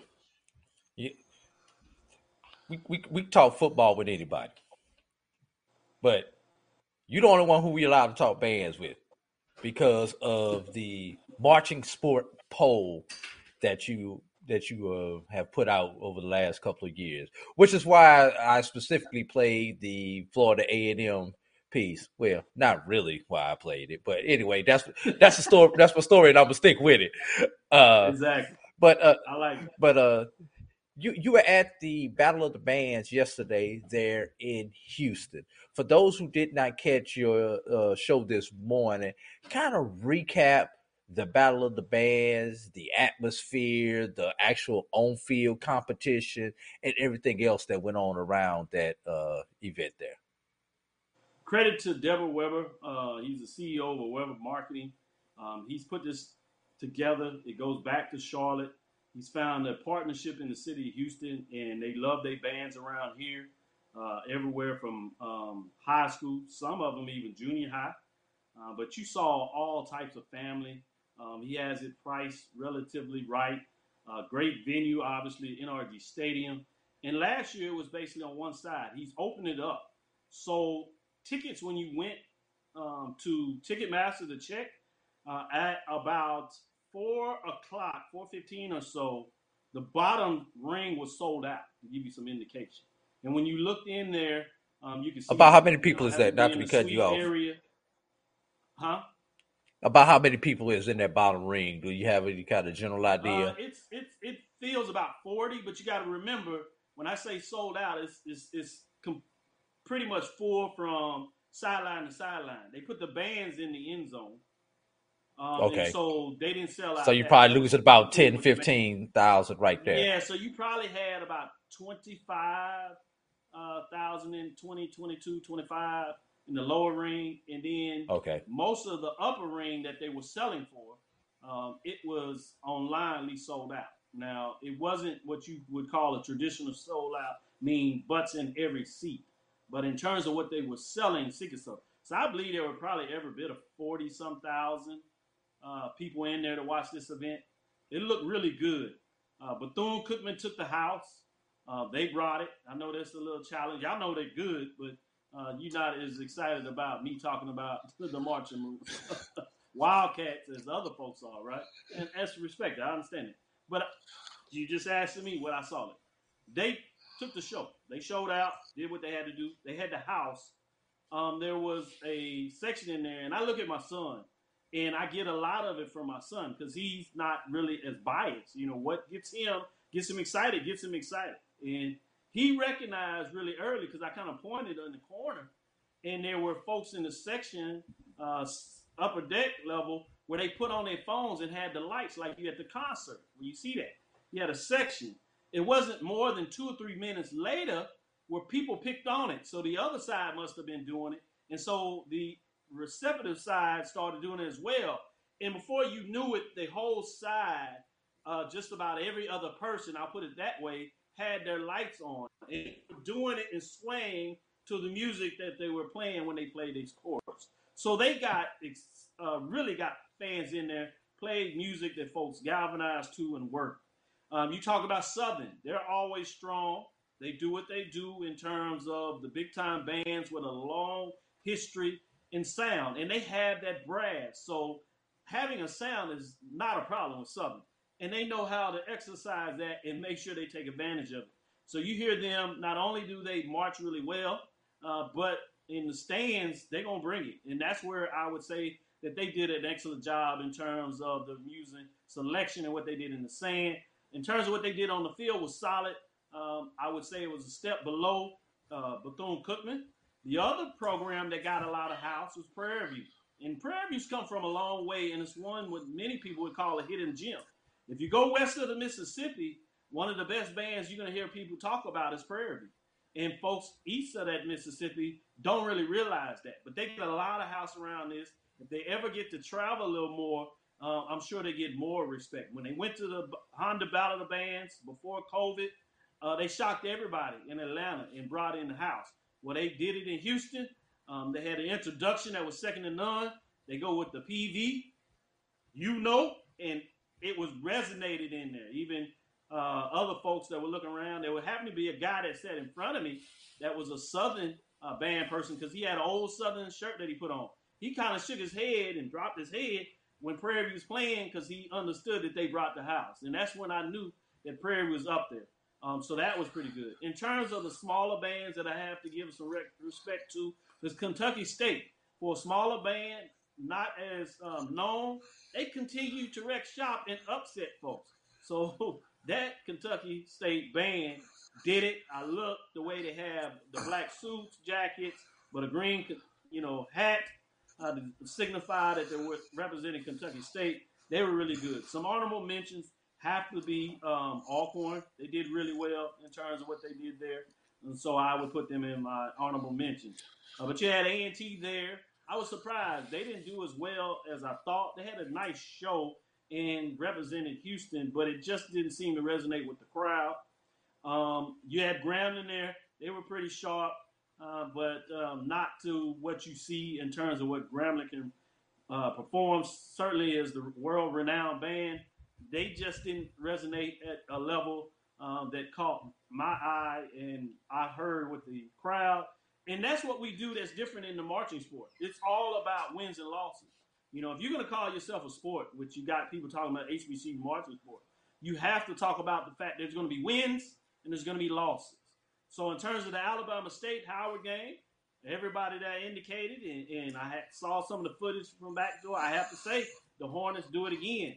And they probably were one of the most recognized bands that jumped up in the poll last year to surprise a lot of people because they went down to FAMU and got a little house. And nobody goes in to Tallahassee and get out. So you got to give them credit. So they continue to bring it, and so you got to do that. But that Florida Memorial and Edward Waters, I think Florida Memorial won it on both sides. They won the band as well as the game, so you got to give credit for another one of the mid-major bands. So it'll be interesting to see what the voters come in, but that's kind of what I saw. That's what I'll lead with, but we'll see what the voters say. We'll see what the numbers say. But again, the difference in the band marching sport that we put out there, it's not just going to be a fan participation. Just because you got a lot of fans around the country that like your band, that's not going to work for us. There's one thing that you got to do. You got to have participation. You got to march. You got to travel. You got to have competition. This is sports. You just can't sit up in the stands by yourself and play your music at a home game. And just because you big and cover up the whole field and got a large sound, a lot of brass, that don't mean anything in terms of competition. You got to bring it. You got to bring it on Saturday, on the field, at halftime, 0 quarter, 5th quarter. You got to put your feet up. You got to blow the horns. You got to have the dancing women. You got to get the W. Wins, losses, and we call it like we see. Preach, Doc. Preach. Hey, that's how great that competition is. Now, look, this is where we got to get to. I hope this, last year you kind of caught people because they're like, what is this thing Doc's doing? What is this competition thing? I hope this inspires bands to put their schedule out. When is the band? Because a lot of times, look, we really don't know. We kind of, because I know this from the Florida A&M, when we ask Kofi all the time. Kofi is 100 traveling, and Kofi will be like, yes or no, why? But look, with other bands, we want a schedule. Is like, look, okay, I'm looking. I want to know when you're going on the road. Thank you. Yes. Tell these folks. I don't know. Alabama A&M is coming to the Honda Battle Band. They going to the National Battle of the Bands. They going to Mississippi Valley. Southern going to Jackson. I want to know. Prairie View going up for the State Fair Classic. The Ocean of Soul is going to face Southern, the Human Jukebox in Arlington. I want matchups between the bands. All this single band cheerleading, all this excitement that you coming to your home game. You supposed to do that. You supposed to cheer on your football team, your basketball team. That's not nothing for me to get excited about. You tell me when you bring in another band, are you traveling so that band can reciprocate the next year? That's what I want to see. If you're not traveling, I don't care how much expense it is. Go talk to your administrators and tell them to do some fundraising. Get the money. Get on the road and get some competition. Well said, Doc. Well said. We gotta make sure we stay a week. We gotta stay ahead of this, Drew, and be paying attention to these matchups because we gotta call folks out. We gotta start calling people out 2 weeks in advance. So we need week 1's coming up. We need to be looking at week 2 and 3 right now and saying, okay, coming up in week 2. Where are those HBCU matchups at? I know, Doc, you already mentioned the Jackson State, Tennessee State matchup. You know, this week, let's see, we talk about the band matchups. This week we've got, of course, we've got Howard Hampton. We've got Texas Labor Southern Day Prairie Classic. View, a Labor Day Classic, right? You've got A&T Central. That's a matchup. And then you got FAMU Jackson State, the 100 versus the Boom. So you're also going to have Tuskegee, Florida, Fort Valley in the Red Tails Classic. Fort Valley, the Red Tails Classic. Major matchup. I think we also have, let's see, how about Delaware State, Lincoln, PA? You know, I mean, I don't know if both bands. Are both bands going to be there? I don't know, but see, that's what we're talking about. That's what we're talking about. You know, we're talking about bands being there, right? You need to let us know. Are they going to show up or not? Exactly. Winston-Salem State versus Central State. That's happening in Canton, Ohio. Are both bands going to be there? You know, Edward Waters. Usually with a classic like that, you're going to get both bands. Right. You know that, but that's what we want to see though. UAPB plays who's Lane? Is that Lane? Lane. Yeah, Lane. Yeah. So Alabama State and Miles. How about that one? That'll be a interesting one as well. So you should get both bands there. Yeah. Okay, week one's coming up, Doc. Let's look ahead at this Labor Day Classic.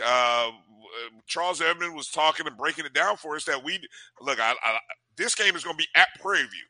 So give the folks a little bit of the history. Obviously, you got ties to both schools, graduated from one, working at the other. So, I mean, you know, I don't know what's you sitting on the 50-yard line or which way you're going to sit on one seat on one side of the 50 and another seat on the other side of the 50.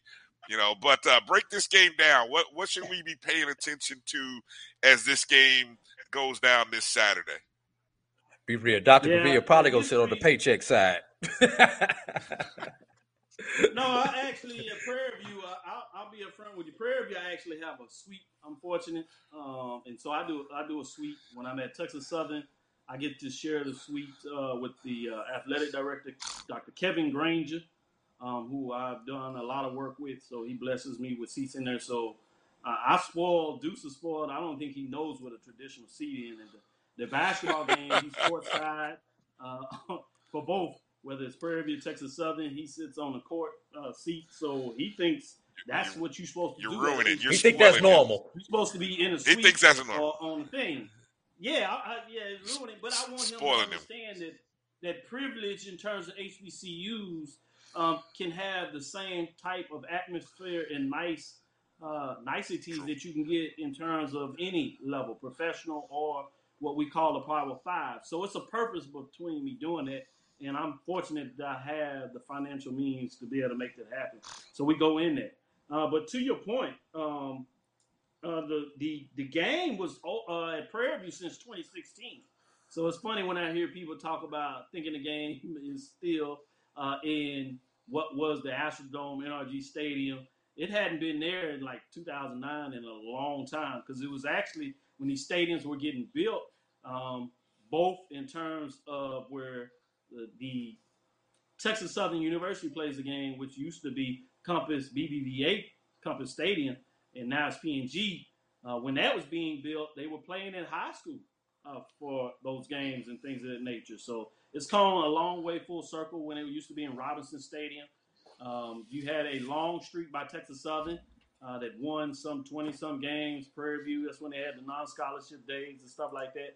So people at Texas Southern got spoiled. They would go to the game, and the biggest thing you were looking for to see maybe a Prairie View would score.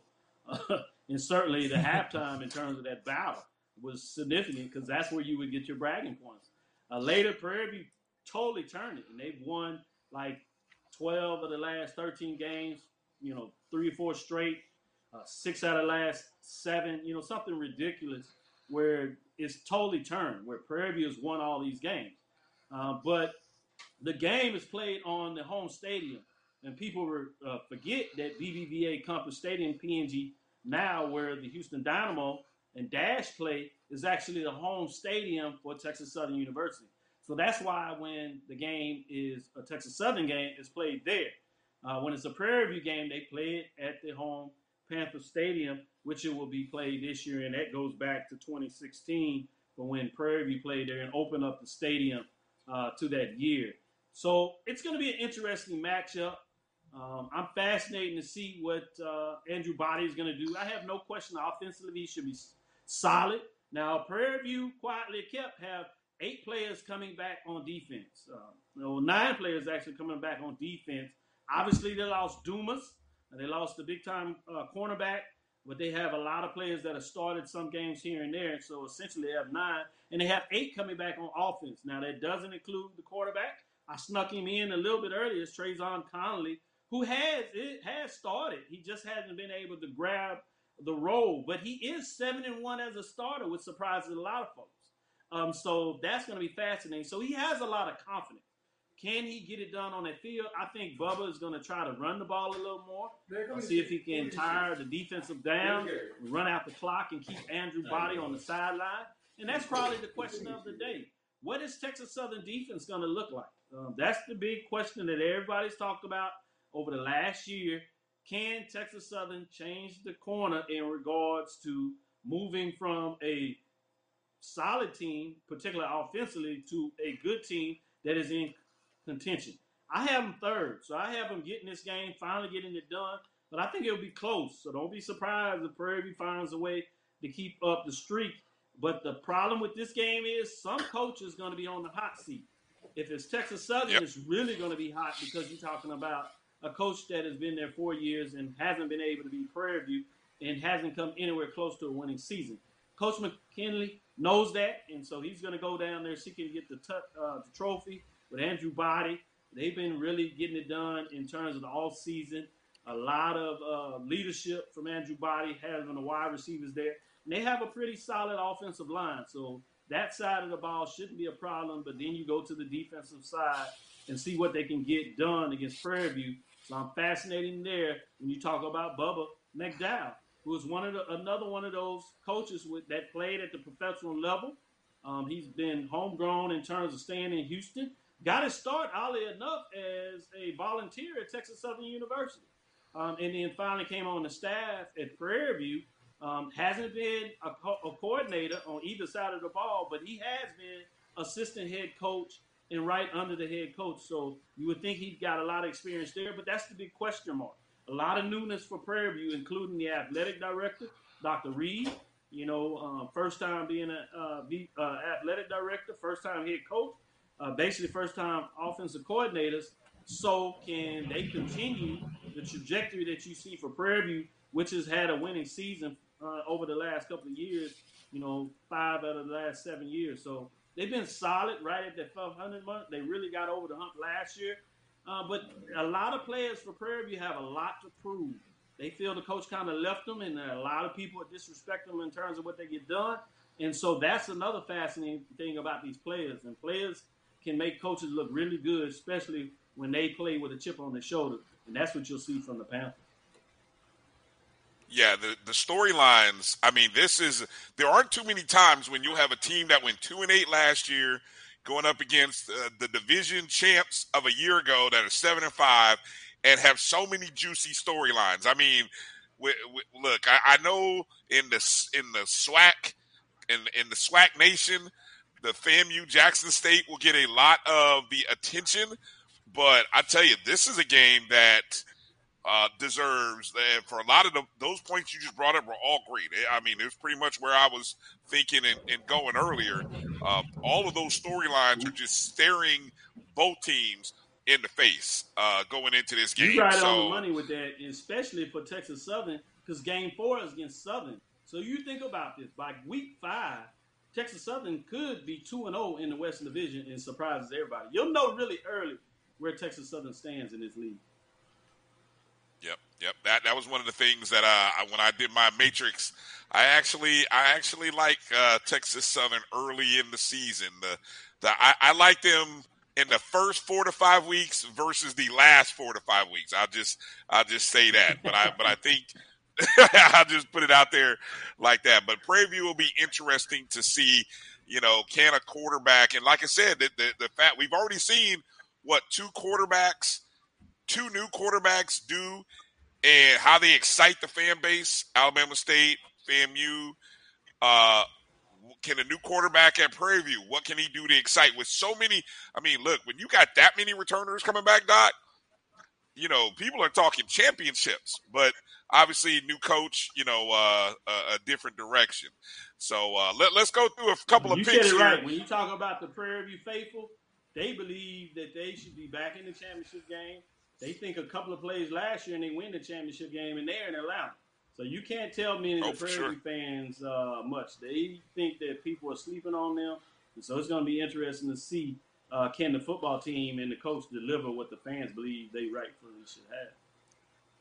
Right. Let me go through a few picks with you, Doc. Obviously, you have every right to change your opinion because you have two shows coming on this week.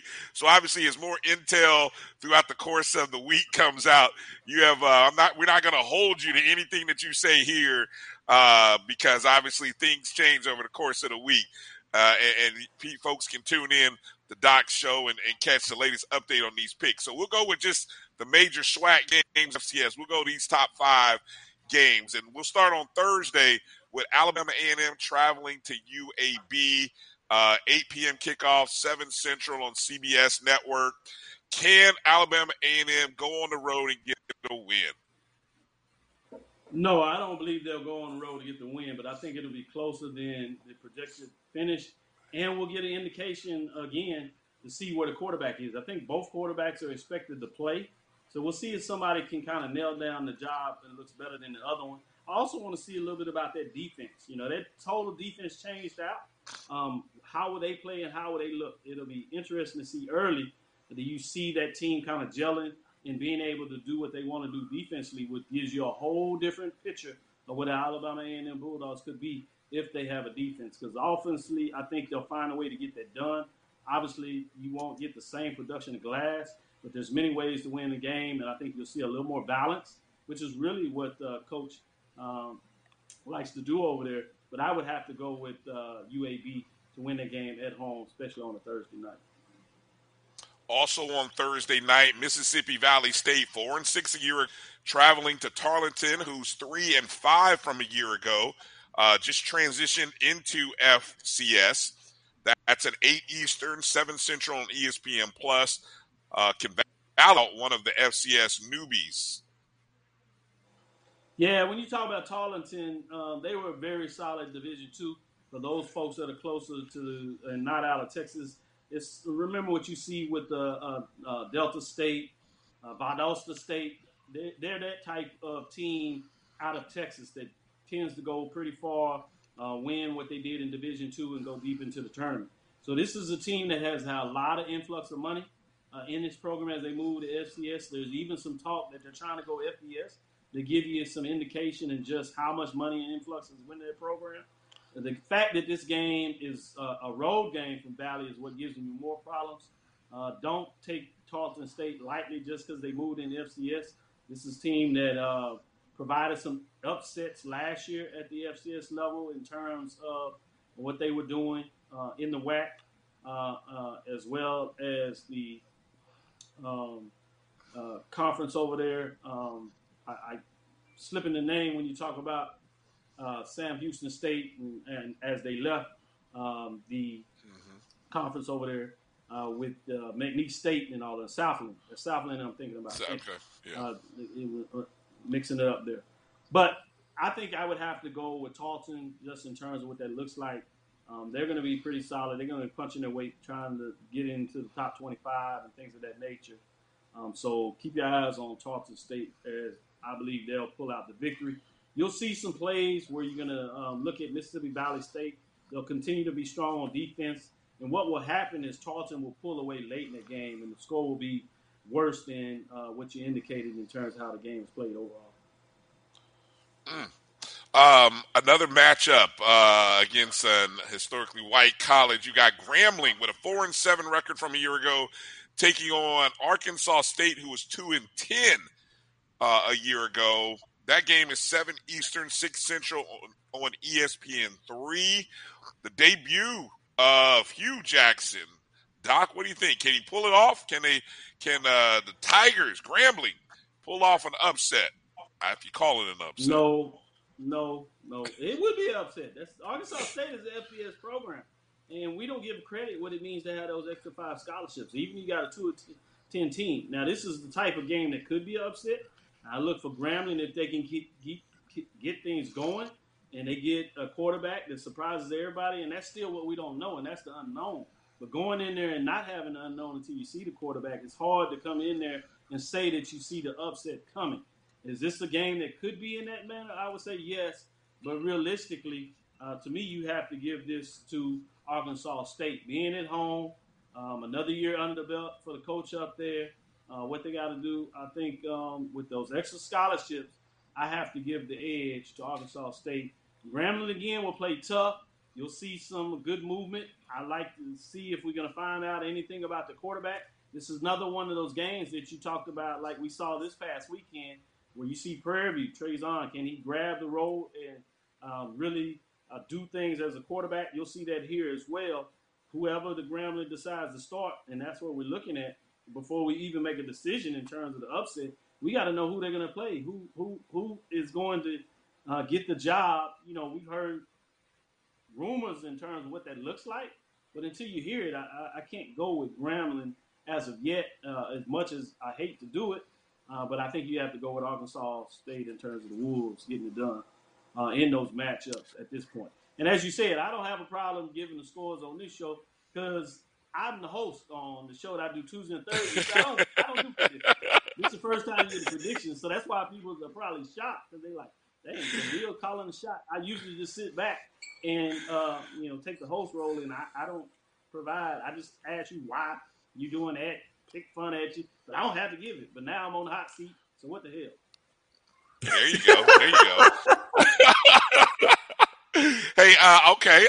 Alcorn State is hosting Stephen F. Austin. Now, we saw Stephen F. Austin get mollywopped on national TV, and now they're traveling to Alcorn State, and Alcorn State has that home winning streak.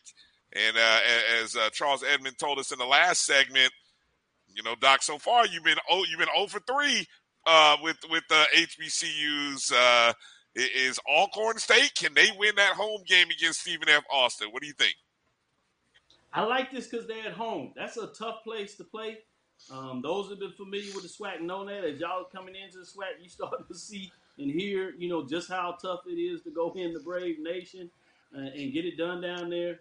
Stephen F. Austin did not look very strong, not like a top 10 program going in there. A lot of people are trying to attribute to the fact that Jacksonville State made the move to FBS.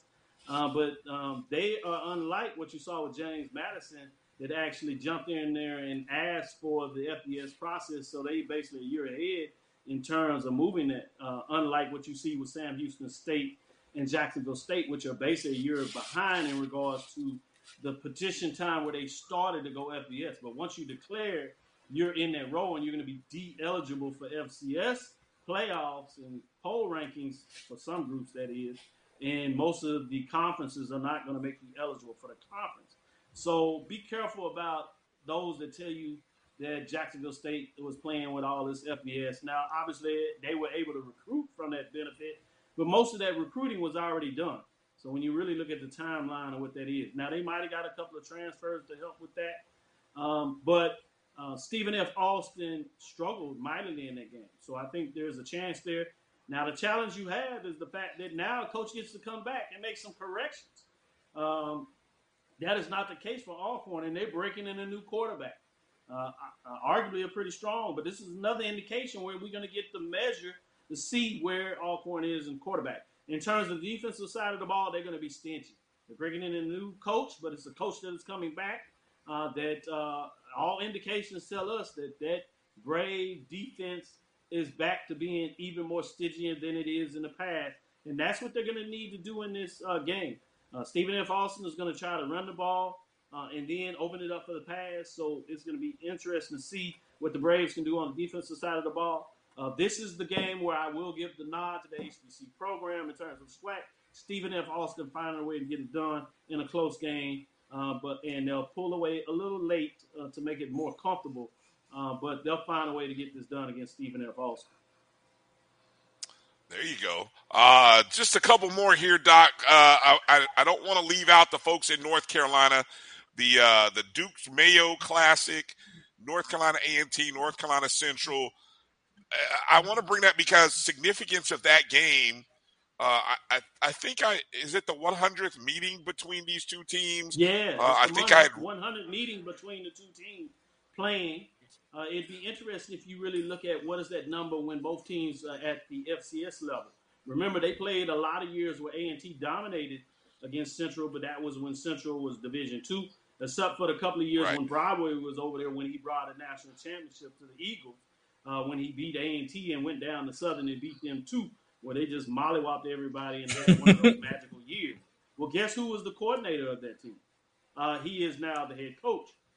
And so he has a pulse on that team. This is a team that kind of stubbed their feet, had some up and downs, but they were a couple of plays away for actually winning the MEAC last year and going back to the Celebration Bowl and being one of the first teams that started in Atlanta and ended in Atlanta in regards to getting that upset over Alcorn.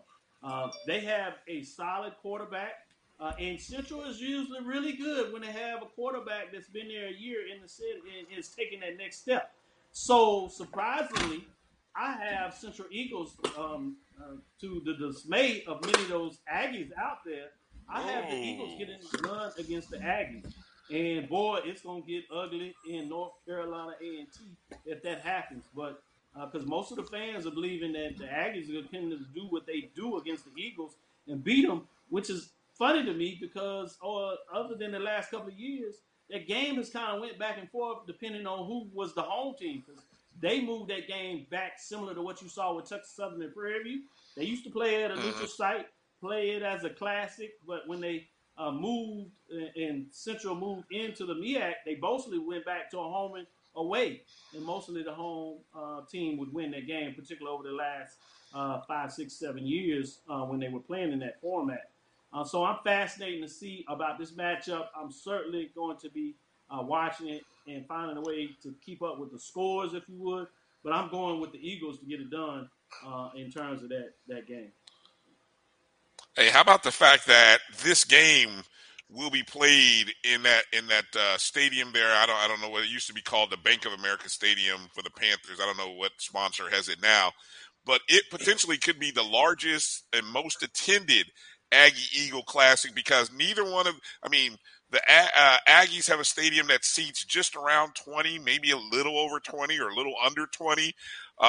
North Carolina Central Stadium is a little bit less than that. So if you get 30, 35,000 that show up, because look, hey, everyone hadn't been able to go. So now this is the year when every Eagle, every Aggie in the state should be going to Charlotte and going to this game.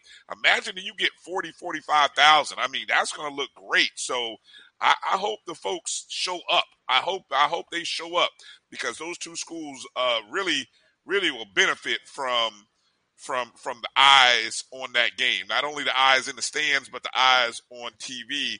That's a 7:30 Eastern kickoff, 6:30. I don't have any TV listing for that one.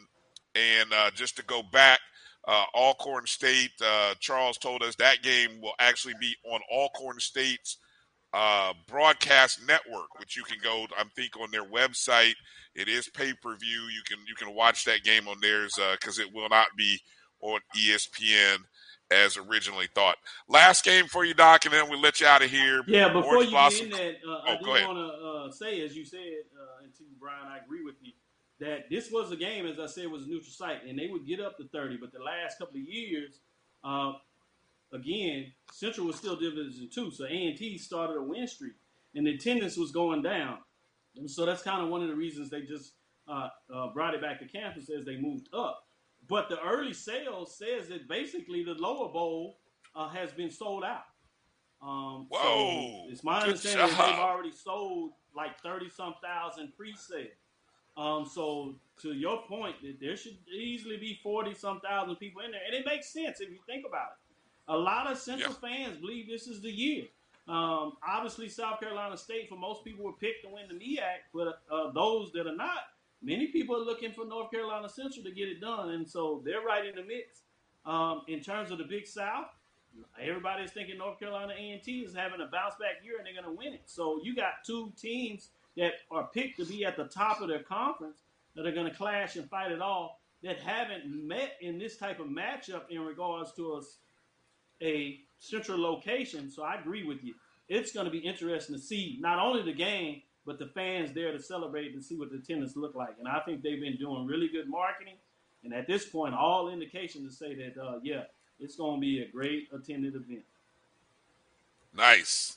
All right, last one is the OBC, Sunday, 3 p.m. Eastern on ESPN2 in Hard Rock Stadium, Miami Gardens, FAMU, Jackson State, the OBC remix.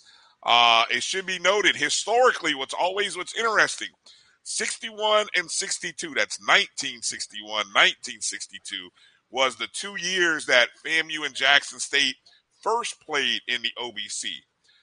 Jackson State won the first meeting. FAMU won the second meeting. Fast forward 60 years later, Jackson State wins the first meeting last year. Well, I don't know. History, will it repeat itself? So, Doc, what are your thoughts? FAMU, Jackson State. Man, I hate to say this to my FAMU guys out there. No, not so fast. Let me tease it out a little bit. In terms of Jackson State, they have reloaded, and what many people say which is scary to me because I keep hearing this indication that some of the players they had on defense that were starting are now running on the third team, including some of the wide receivers. So the depth is supposed to be there. So it's fascinating to see how much of that is just, fan talk or whatever. But there's a lot of anticipation in this matchup in this game in terms of that. The big question, obviously, for FAMU is now that they found a quarterback, but how many of the players are they going to get back and get eligible, particularly on the defensive side of the ball? You see that FAMU has heart. That's never been a problem with a FAMU rally team. If they don't play with heart, obviously the coach is gone, and you're going to get rid of a lot of those players too. The Rattler Faithful is not going to stand for that. So that team showed you what the legacy is in terms of strike again when they went up to North Carolina Central. The question is heart is only going to take you so far and so long before attrition really sits in. So that's my biggest point in this game. Until I get more information in regards to which players are going to be back, I'm going to have to lean to Jackson State. But I am fascinated in this matchup in terms of what's going to look like. I think you got two teams that are going to play back and forth. I certainly believe it's going to be more high scoring than it was last year. But as many of the Jackson State people think that they're going to blow FAMU away, I think they're kidding themselves and they're going to be nervous if they're not careful talking about how they're just going to blow out this team. I think it's going to be a close one, and Jackson State is going to find a way to pull late. I like what EA says to pick them. But you got me on the show, and I don't get paid to do pick 'em, so I'm going to pull it out. I'm going to say Jackson State get it done by a late field goal in this matchup. Man, it's all right, Doc. We understand. We understand. No offense, Doc, but if it comes down to a field goal, Florida A&M has the best kicker in the conference. So you may want to reconsider that one before you go back on your show on Tuesday. Just throwing it out there at you. No, Jose Romo Martinez. Have to do on the field goal side. We just need to line the block for him. Make sure he doesn't get a block. A block field goal is the big. Hey, a block field goal is the difference in that game from last year. That block field goal that FAMU had at the end. No, it was a block field goal. No, it's a block field goal. That's correct. Field goal to win it. They had a block. Yes. They had a missed field goal earlier that would have had the game tied at the time, but they had a chance to win it. People forget late, and that was a block field goal that they couldn't get done. And I believe that a field goal will be a difference in this game late in terms of the Rattlers going down to the Tigers of Jackson State. Yeah, that game is going to be on ESPN2. And then appreciate my guy from the Things Up podcast who said that the North Carolina A&T, North Carolina Central game, that's going to be on ESPN3. So that game will be on the ESPN networks. I just didn't have have that on my sheet. Hey, you guys be on the lookout. We're going to be putting more information out. We're going to have a picks contest among the HBCU FCS level teams. And so hopefully the picks contest and featuring everyone and all the shows part of the BCSN, and you guys will get a chance to kind of pick as well. So we're going to do – this is one of those things, Doc, where what we like to say, we like to do top fives around here. So everyone will get a chance to kind of pick your five. You pick the 5 games, and then hopefully you go 5-0. That's the nature of the beast. So if you don't go 5-0, that's because you picked the wrong game. So, that's how that's going to be. We're going to, so we're going to let people know more about that here in the upcoming days. We'll get with you. You may end up breaking the news on it on Tuesday, but we're going to drop that out on the Facebook page. So if you're not already signed up on the Sports Wrap Facebook page, please make sure you do that. Doc, appreciate your time this evening. I see we got Avis Heath out there. Let me give a shout out to Avis Heath, one of the biggest Jackson State fans out there.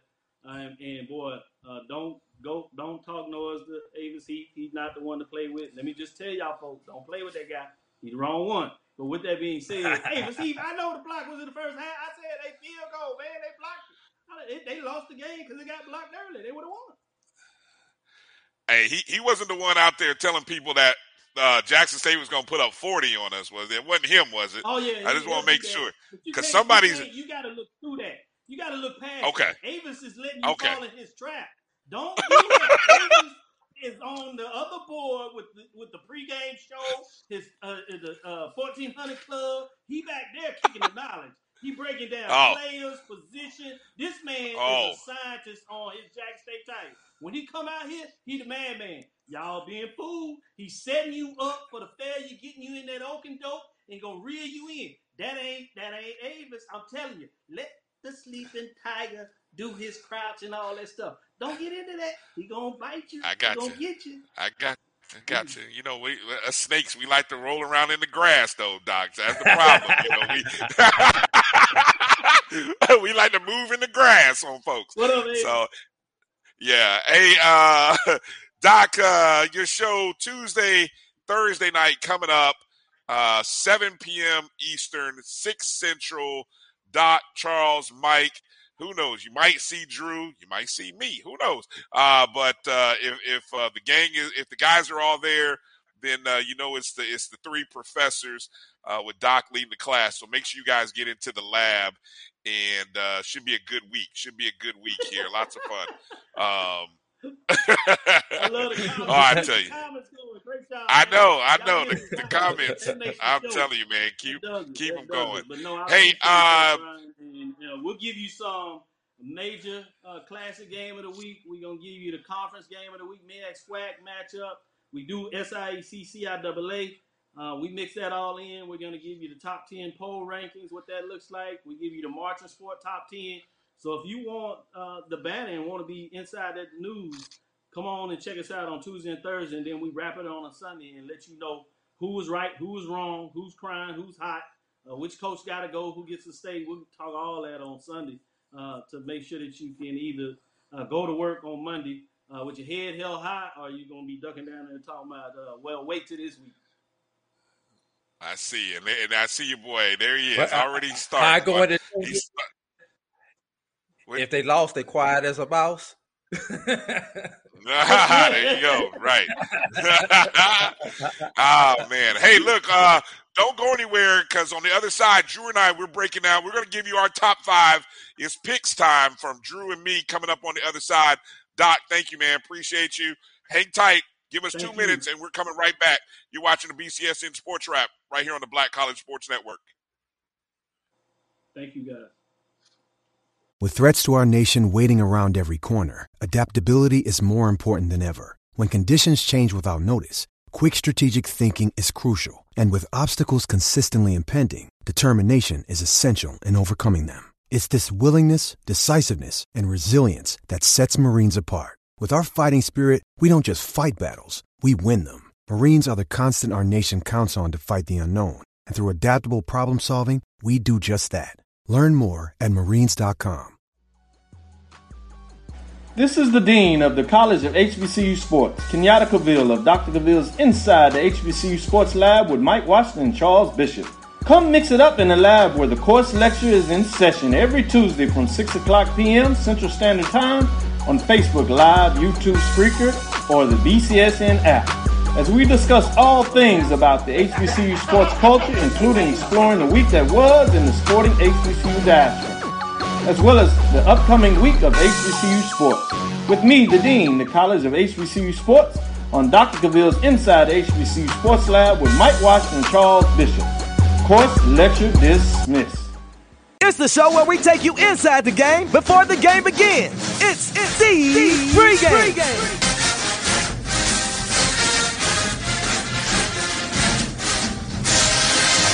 With your host, Charles Bishop and Neely. So get ready, because we pregame harder than the other show's party. It's the pregame.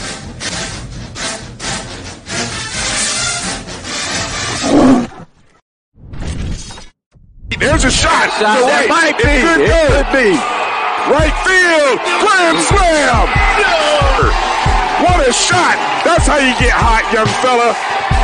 Thank you guys for what you do for HBCU athletics. This is a fantastic avenue for all of us. This is our ESPN, so we love what you guys do, and all you guys at BCSN. We really appreciate what it is that you guys do for us. Follow the Black College Sports Network on social media at MyBCSN1, the number 1, on Facebook, Instagram, and Twitter at MyBCSN1.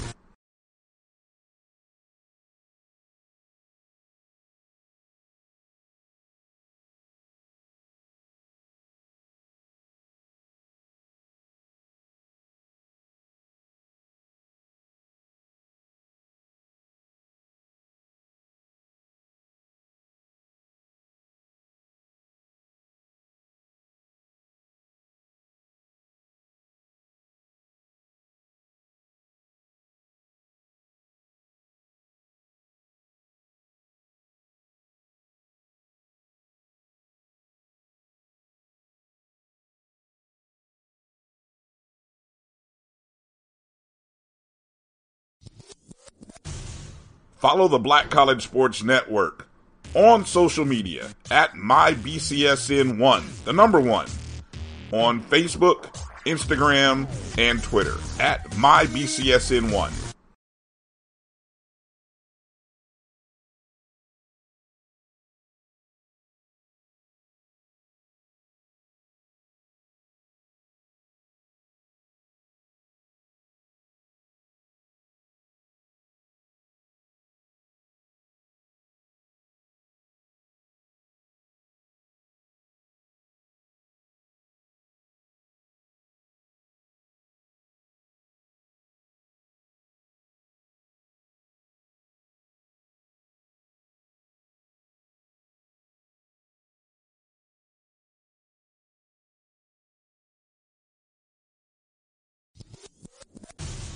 Follow the Black College Sports Network.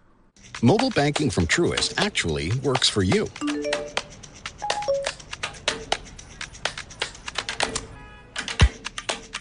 It gives you simple, smart, personalized insights to keep you one step ahead.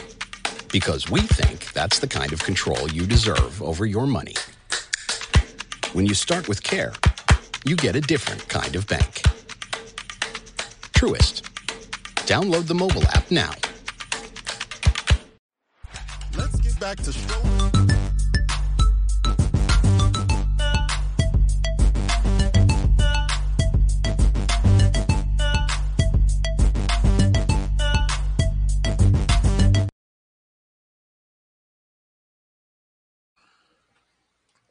Okay, welcome back to the BCSN Sports Wrap. Brian Fulford, AD Drew here. Make sure you're following us on Facebook, Twitter, and Instagram at MyBCSN1. Go download the Jericho Broadcast Network's app on the Google Apple Play Store. Just search MyJBN or MyBCSN. It's picks time. Drew, so what is our official record after week 0? Where are we at? How did you do? How did I do? How you did? Well, let's go ahead and get the bad news out the way. I went 0-3. Oh, wow. I picked Howard over Alabama State. Took that. So did I. That's a loss. Yep. I picked Edward Waters over Florida Memorial. And I took the. Go ahead. I was gonna say I think you took Florida Memorial and the points. I did, because I think you said it was like 11, and I took Florida Memorial, but I had, if we're going straight up, I had Edward Waters, so I'm 0-2 straight up. Okay, and the last one was North Carolina, Florida A&M. We both took that one. I took the over with North Carolina. You took the under with North Carolina. No, wait a minute. Took the under. What are you talking about? Where did I take the under? I'm sorry. You took Florida A&M and the points. You took Florida A&M. Yeah, okay. Yeah, thank you. I've been saying since. Under. Yeah, the original. I had that backwards. I took North Carolina and minus the points. You took Florida A&M plus the points. Oh, so okay. So I'm 1-2. You're 0-3. Yes. Yeah. Okay. So, I like that. And I'm actually probably 2-1 ATS. So I like that. I'm 2-1 ATS, but I'm 1-2 straight up.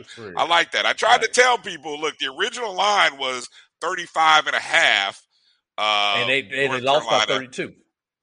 And then but what's funny is when the announcement came out, it jumped a whole 2 touchdowns almost, where it went up to the closing line was somewhere in the ballpark of 47.5 or 40. So yeah, if you would have asked me before the game, I would have told you to take FAMU on the points, parlay it with the over, which I think was 50 something in that game, and you would have cashed out big time.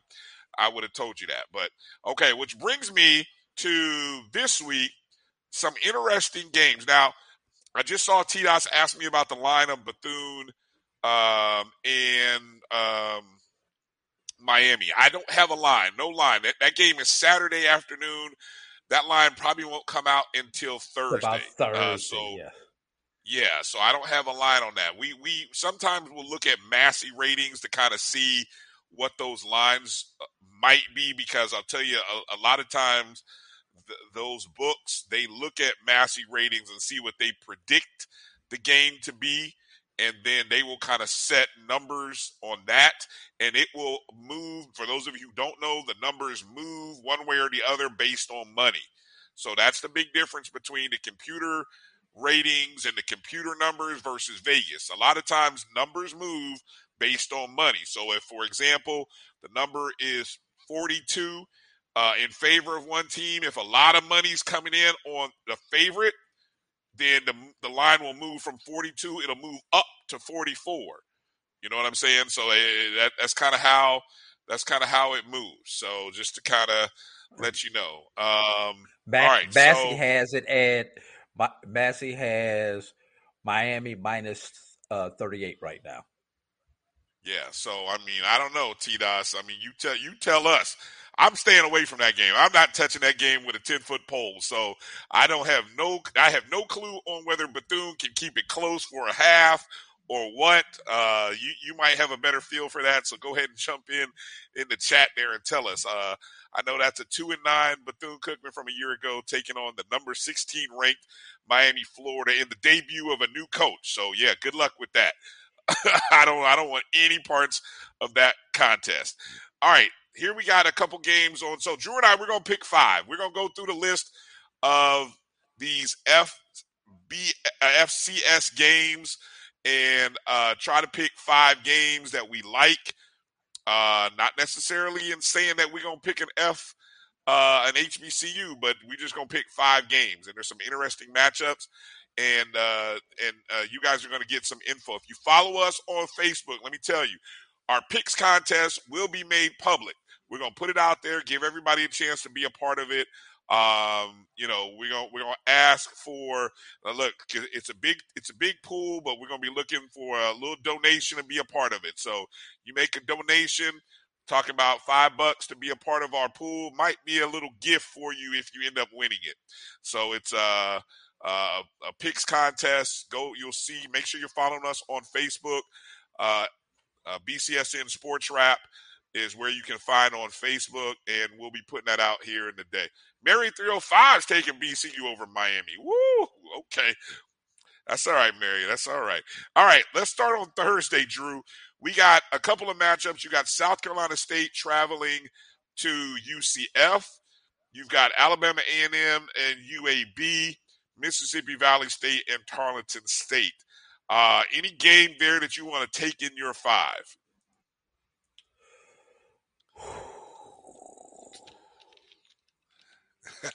Let's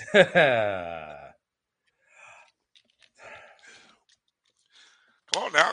If we were playing with points, there would be some games. And this is straight up. Correct me if I'm wrong. Straight up. These are straight up. Wins, losses, straight up. No points involved.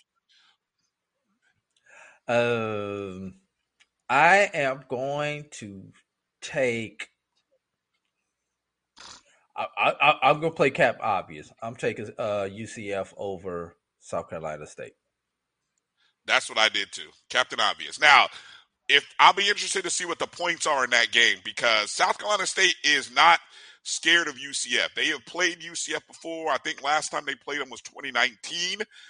There might be some guys on the roster that were young freshmen, young pups that played in that ball game. So, and I think at that time, that game ended up being a 38-14 ball game. Different head coach at UCF at the time, but the play quick thing that UCF likes to do, South Carolina State had a good defense, still has a good defense. That's going to be an interesting game. So be watching out for the points. I don't know what if you're able to pull up Massey real quick while you're there and see which game is this. That's the South Carolina State UCF. See what the line they think that one will be. Right now, South Carolina State 35. UCF minus 35. Yeah, I could be tempted, Drew, to take South Carolina State to cover 35. I really could. Yeah. I really could be tempted. I'll have to keep my eyes on that on game day, especially if it gets higher. If it gets higher into the near close to 40, like 38, I definitely might be taking South Carolina State in the points. Interesting that Doc and Charles didn't really like Alabama A&M or Mississippi Valley State's chances this upcoming weekend. If there's an upset, which one of those two games, which one of those two teams do you think, Drew, could pull the upset? A&M, Alabama A&M, or Mississippi Valley State? Honestly, I think Valley has a better chance against Tarleton than Alabama A&M against UAB. And the reason I'm saying this, I know what I'm getting with Mississippi Valley State. I'm not sure what I am going to get with Alabama A&M. You've got potentially 11 new starters on defense, and you don't know who the quarterback is. Too many unknowns for me to go out on the limb and pick Alabama A&M. But at least I have a history with the core group of this Valley squad. So I'm going to go with that history. And we've seen Valley play teams close, and Valley surprised him. Valley is a team, if you let them hang around, they will come out with the W. So that would be the team that I would say would be the upset on Thursday if one of those three teams were to pull off an upset. Valley, huh? Okay. That'll be interesting. I'm curious to see what Alabama A&M Nation does, whether they show up for this contest at UAB. I think of the two, that is the group, because think about all the Division I FBS level transfers that are at A&M. Assuming that those guys don't run into any certification issues, hint, hint. It'll be that A&M team might be interesting to watch against UAB. Okay. All right. Let's move into Saturday. Brian, before we go any further, T-Dot says, y'all need to train us how to bet. I'm kind of lost. I'm gonna take that and put that along with our producer Roy Evans said on yesterday. Now, if we do this, y'all, I'm just gonna put this out. A couple of rules. Hey, don't try to pay your rent with this money that you're out here doing. Don't make sure you got your rent, your car note, groceries in the house, etc., etc., etc. This is fun. This is entertainment. This is how I don't go to the club anymore. So the type of money that I would spend on entertainment by going to the club and going to the movies and stuff like that, it's kind of what I play around and do this stuff with. So just want to keep that in mind. And yes, Brian, we've been talking about doing it for 2 years. Let's just put together a basics of it. I think it's that time.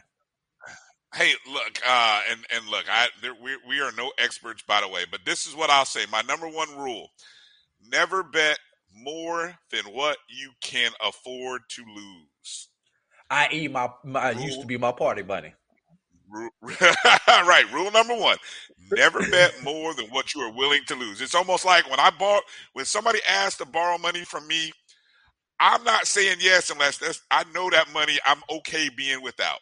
Because if I start expecting, if I expect it back, I'm gonna get disappointed. I'm gonna be upset and butthurt. And you know what? I've learned once you loan that money, just count that money as gone. So this is the same I don't even know why thing. I tell people don't even say the word loan to me. Why don't you just say, give me $20 or give me $100? Because I know you. Because I know your history is that you're not going to pay it back. But it still doesn't sound good. It doesn't sound good. You know, it's but you had, in your heart, you really want to give it back, but loan, you just okay. Are you talking credit card rate or are you talking about personal friend rate? Because I give it to you at 29.9. If you got bad credit, you might get down to 19.9 if you got a history.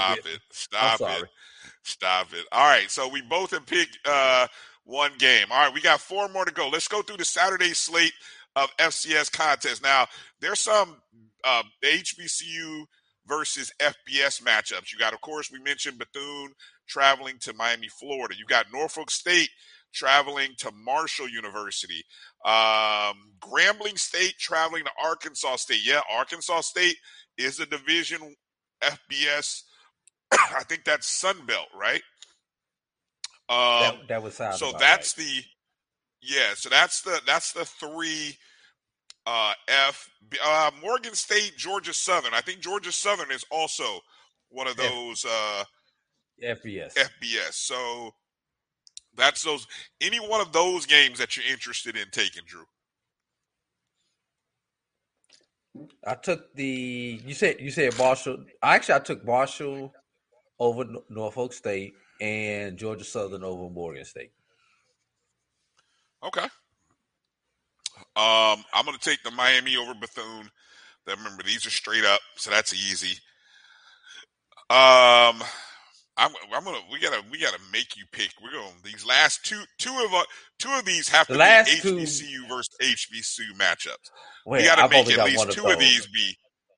We gotta make this at least 2 of them be those kind of matchups. All right, so that I'm calling an audible take to one that. Of my games off.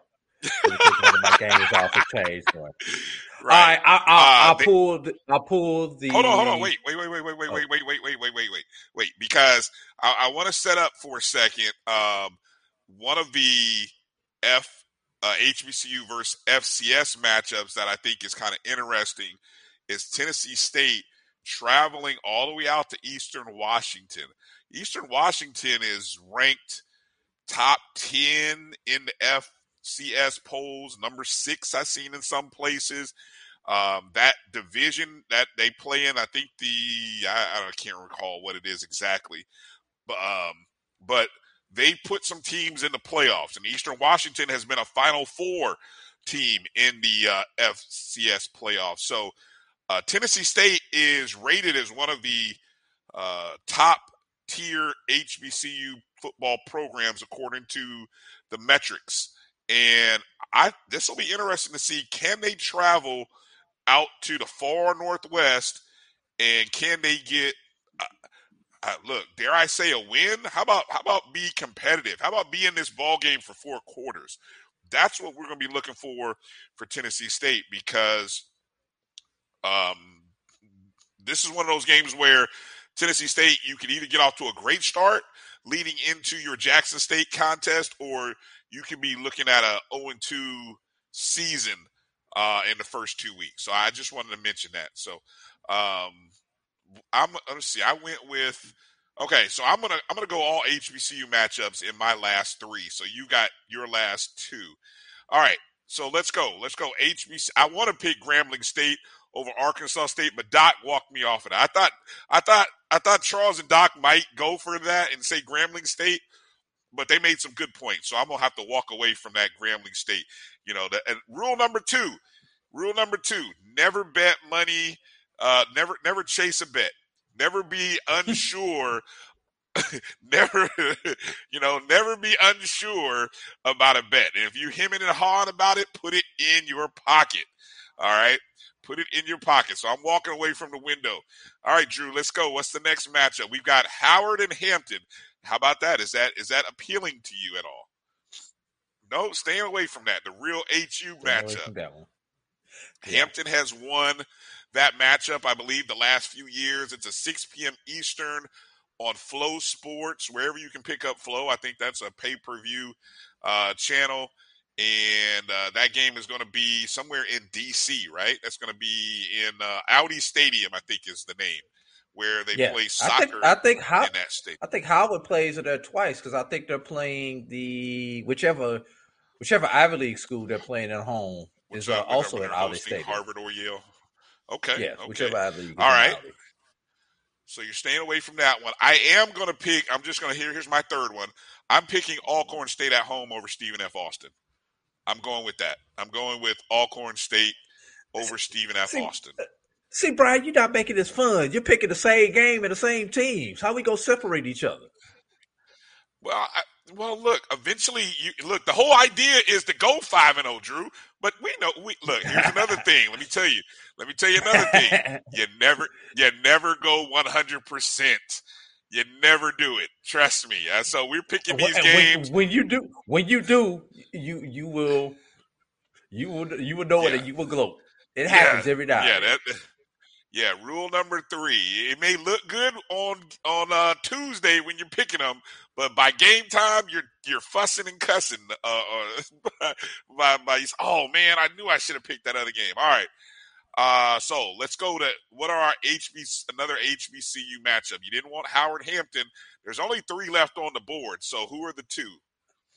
I've got Texas Southern over Prairie View. Ooh. And I've got Central over A&T. For my other 2. Okay. Texas Southern over Prairie View. That game is a home game for Prairie View. Man, I tell you what. See, here's another thought process, right? I'm going to fade terminology here, fading the public. Meaning, everybody's all on the Andrew Body bandwagon, on the Texas Southern. Ooh, Andrew Body and all this other stuff that Scotty got all y'all excited, and you all excited about Texas Southern. Hey, y'all, no one's talking about Prairie View. Doc just told you what Prairie View has, right? I think I'm going to pick Prairie View at home while everybody is discounting them. They're the home team. They got a lot of returners. Yeah, they lost Dumas up front, but you got a lot of other guys returning. A new quarterback, one of these Texas quarterbacks that everybody's in love with. I mean, credit to more props to these guys. They're showing up. I'm going to go Prairie View, Drew. So there's one game that we will be different on right there. There's one. I don't know. This Central A&T, I don't know, man. I'm going to stay away from that one. I'm going to fade that one. I got to make my last one. You know what I got to make my last one? Florida A&M, I have no State. choice. And that's the one I faded. That's the one I faded until I know until I get more clarification on the outcome. I don't need more clarification. 364 days of this dealing with this loss and what it has meant to FAMU. I can't go into that day knowing that somewhere I picked Jackson State or even just that's why I'm not even picking that game. Right. Yeah, well, so I'm putting it on wax. What rule we up on? Number 4, number 5? Bet with your head and not your heart, even when it comes to your alma mater. So yes, that's true. I'm staying away from that game. Yes, that's another look. That is a common theme for a lot of people. You stay away from your alma mater because you think you love that team. You're too much emotion. So if this were involving some peanuts or some credits, I would stay away from this game. As confident as I was against UNC, I am just too emotional to really think about this game clearly. And I'm sacrificing potentially a dub here in this game, Drew, off clear emotion. I'm telling y'all now, just take the money out. Look, here's my wallet. Just take the 20 and just throw it. I'm just throwing it away, burn it because it is what it is. I'm burning the money on this game, Drew. There's no getting around it. I'm just burning it. It just is what it is. All right, so there it is. Just to recap, I've got UCF over South Carolina State, Miami, Florida over Bethune. I'm taking Alcorn State at home over Stephen F. Austin, Prairie View over Texas Southern, and FAMU over Jackson State in the OBC. Recap your 5 again, Drew. I've got UCF over South Carolina State. I've got Marshall over Norfolk. I've got Alcorn over Stephen F. Austin, Texas Southern over Prairie View, and Central over A&T. Sorry, Jamie. Okay. Yeah, there you go. Okay. In terms of the D2 level, what is a game or two that we're interested in, that we're paying attention to on the D2 matchups? First game you got to pay attention to is going to be it's going to be Albany State and Mississippi College. Yeah, Albany State beat Mississippi College by a score of 24-0 last year in Mississippi. So now the fact that they get to come back, it's the return game at home, and Albany State trying to play for a higher seed. If they assuming that they make it back to the playoffs, they need to get this W not only this week, but next week against Shorter College also. Also looking at this week, and I'm trying to bounce around the conferences. Well, let me go one. We'll alternate here. We'll alternate while you get one, and I'll give you time. So I told you my first game. I've said this last week. I think I said it on another show as well. Fayetteville State hosting UNC Pembroke. They have not beaten an HWCU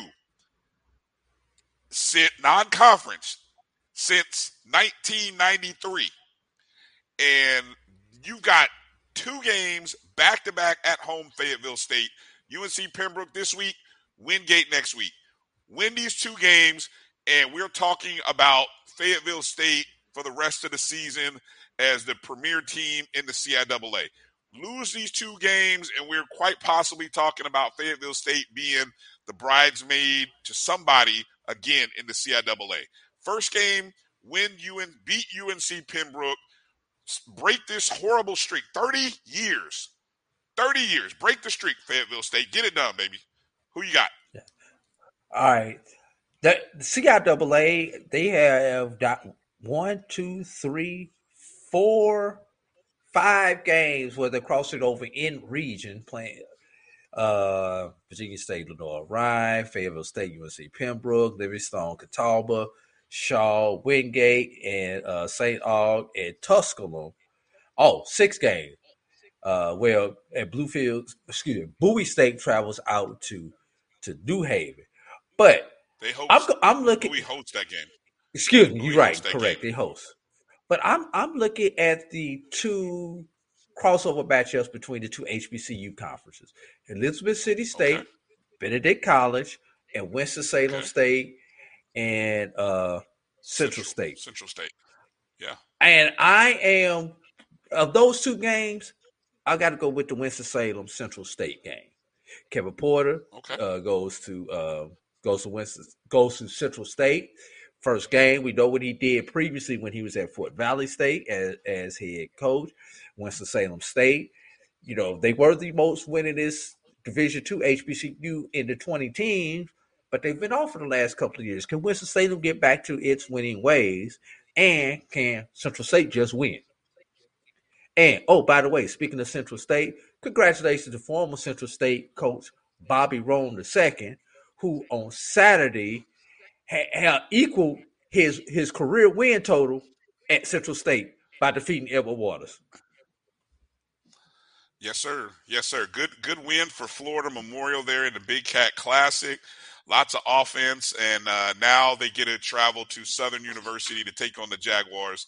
And get a check. And get a check. So, good game.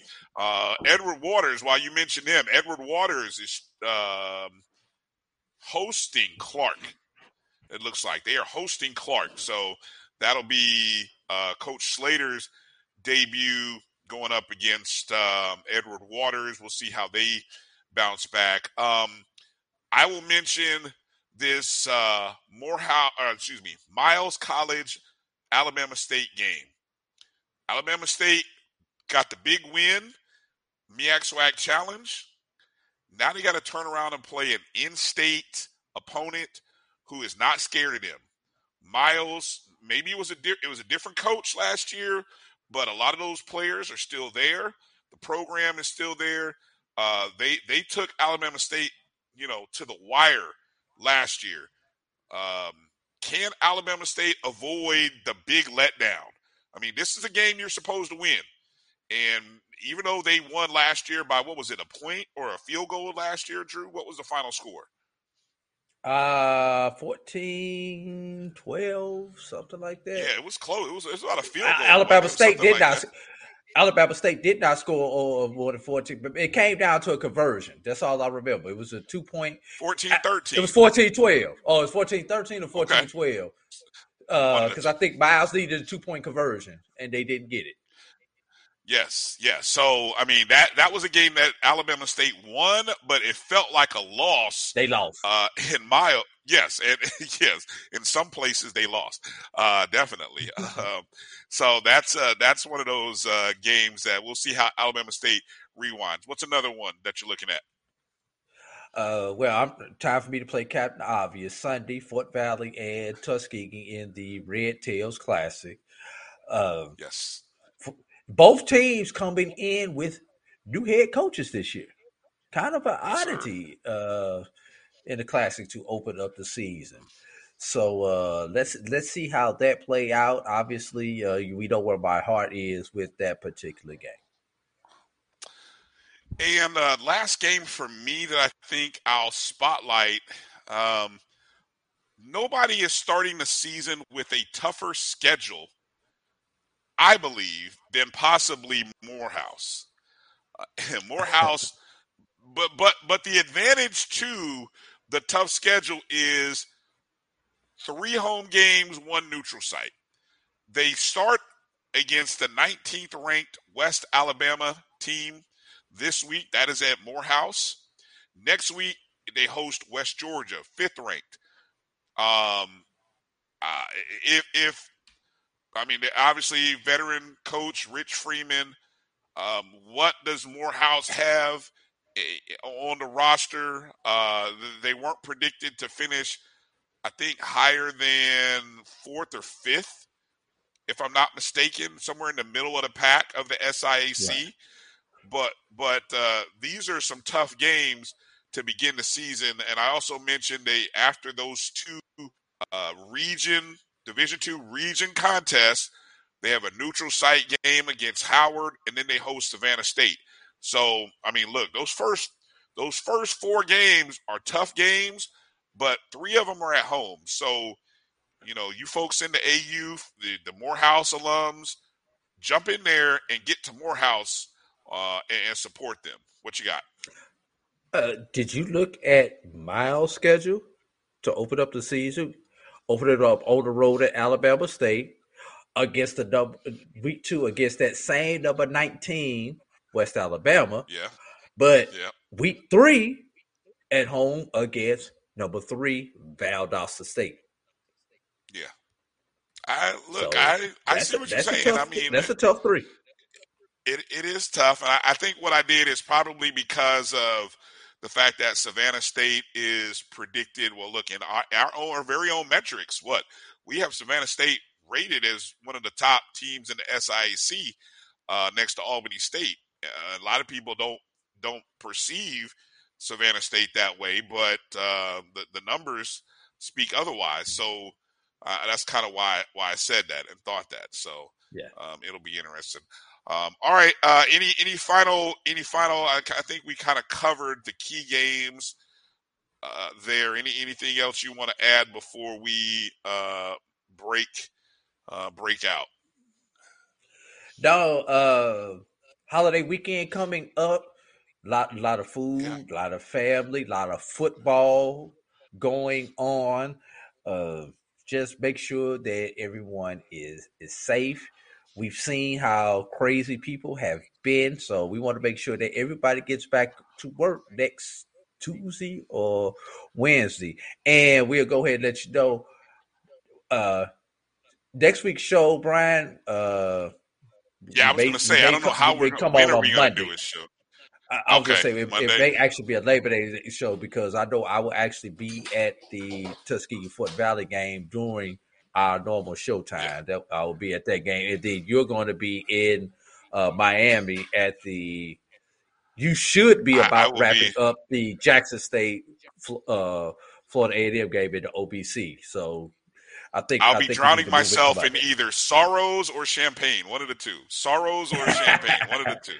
One of the two. I don't know which one. I'm hoping it's champagne. Yeah, so we'll move this show to Monday night for those who are our normal listeners. And thank y'all for normally joining us. But we'll still be on the BCSN on other shows throughout the weekend and the week. It just won't be our normal time slot on Sunday night. Right. Want to encourage everybody to make sure you go check out the BCSN Podzone podcast of all of our shows. You can listen to them. You can find the BCSN Podzone, Podzone. Find it everywhere you listen and download the podcast. That's Spotify, Google, Apple Podcasts, iHeart Radio, Spreaker.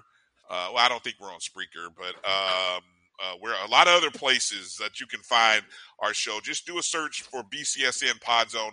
And when you get there to that place that you listen and download, make sure to rate, give a thumbs up if you can, or rate it, give a review, whatever. Let the algorithms know that you enjoyed the show, and make sure to hit subscribe. And subscribe to the YouTube page if you guys are on YouTube, MyJBN1. Subscribe to us on Facebook, BCSN, or the BCSN Sports Wrap. And then, follow us everywhere on social media, Facebook, Twitter, Instagram, at MyBCSN1, the number 1. Download the Jericho Broadcast Network's app, Google and Apple Play Store, MyJBN, MyBCSN. Again, announcement coming out probably tomorrow with information on joining our picks contest. So you'll get a chance to compete against me, Drew, and some of the other folks. And remember, the objective is to win. Sometimes you might have to pick against an HBCU. That just happens, but you're trying to win games. But we encourage you to kind of find those games that you feel confident in, and then do like what me and Drew did. Make the commitment to finding at least 2 HBCU games to pick in your 5. So all that information will be coming out, and we'll start working on that other show that we were talking about. We'll kind of figure a way how and when to do that. All right, Drew, let's pack up and get out of here. Thanks to Charles Edmond. Thanks to Dr. Kenyatta Cavill. Long show, but a good show. Great content. Excited that football is back we get to talk all week and get ready for week 1. So make sure to stay tuned to the Black College Sports Network. We're giving you content as only we can, trying to extend the conversations to give you more and more information about your favorite HBCUs. For AD Drew, I'm Brian Fulford. Thanks for watching. Peace out. We'll holler.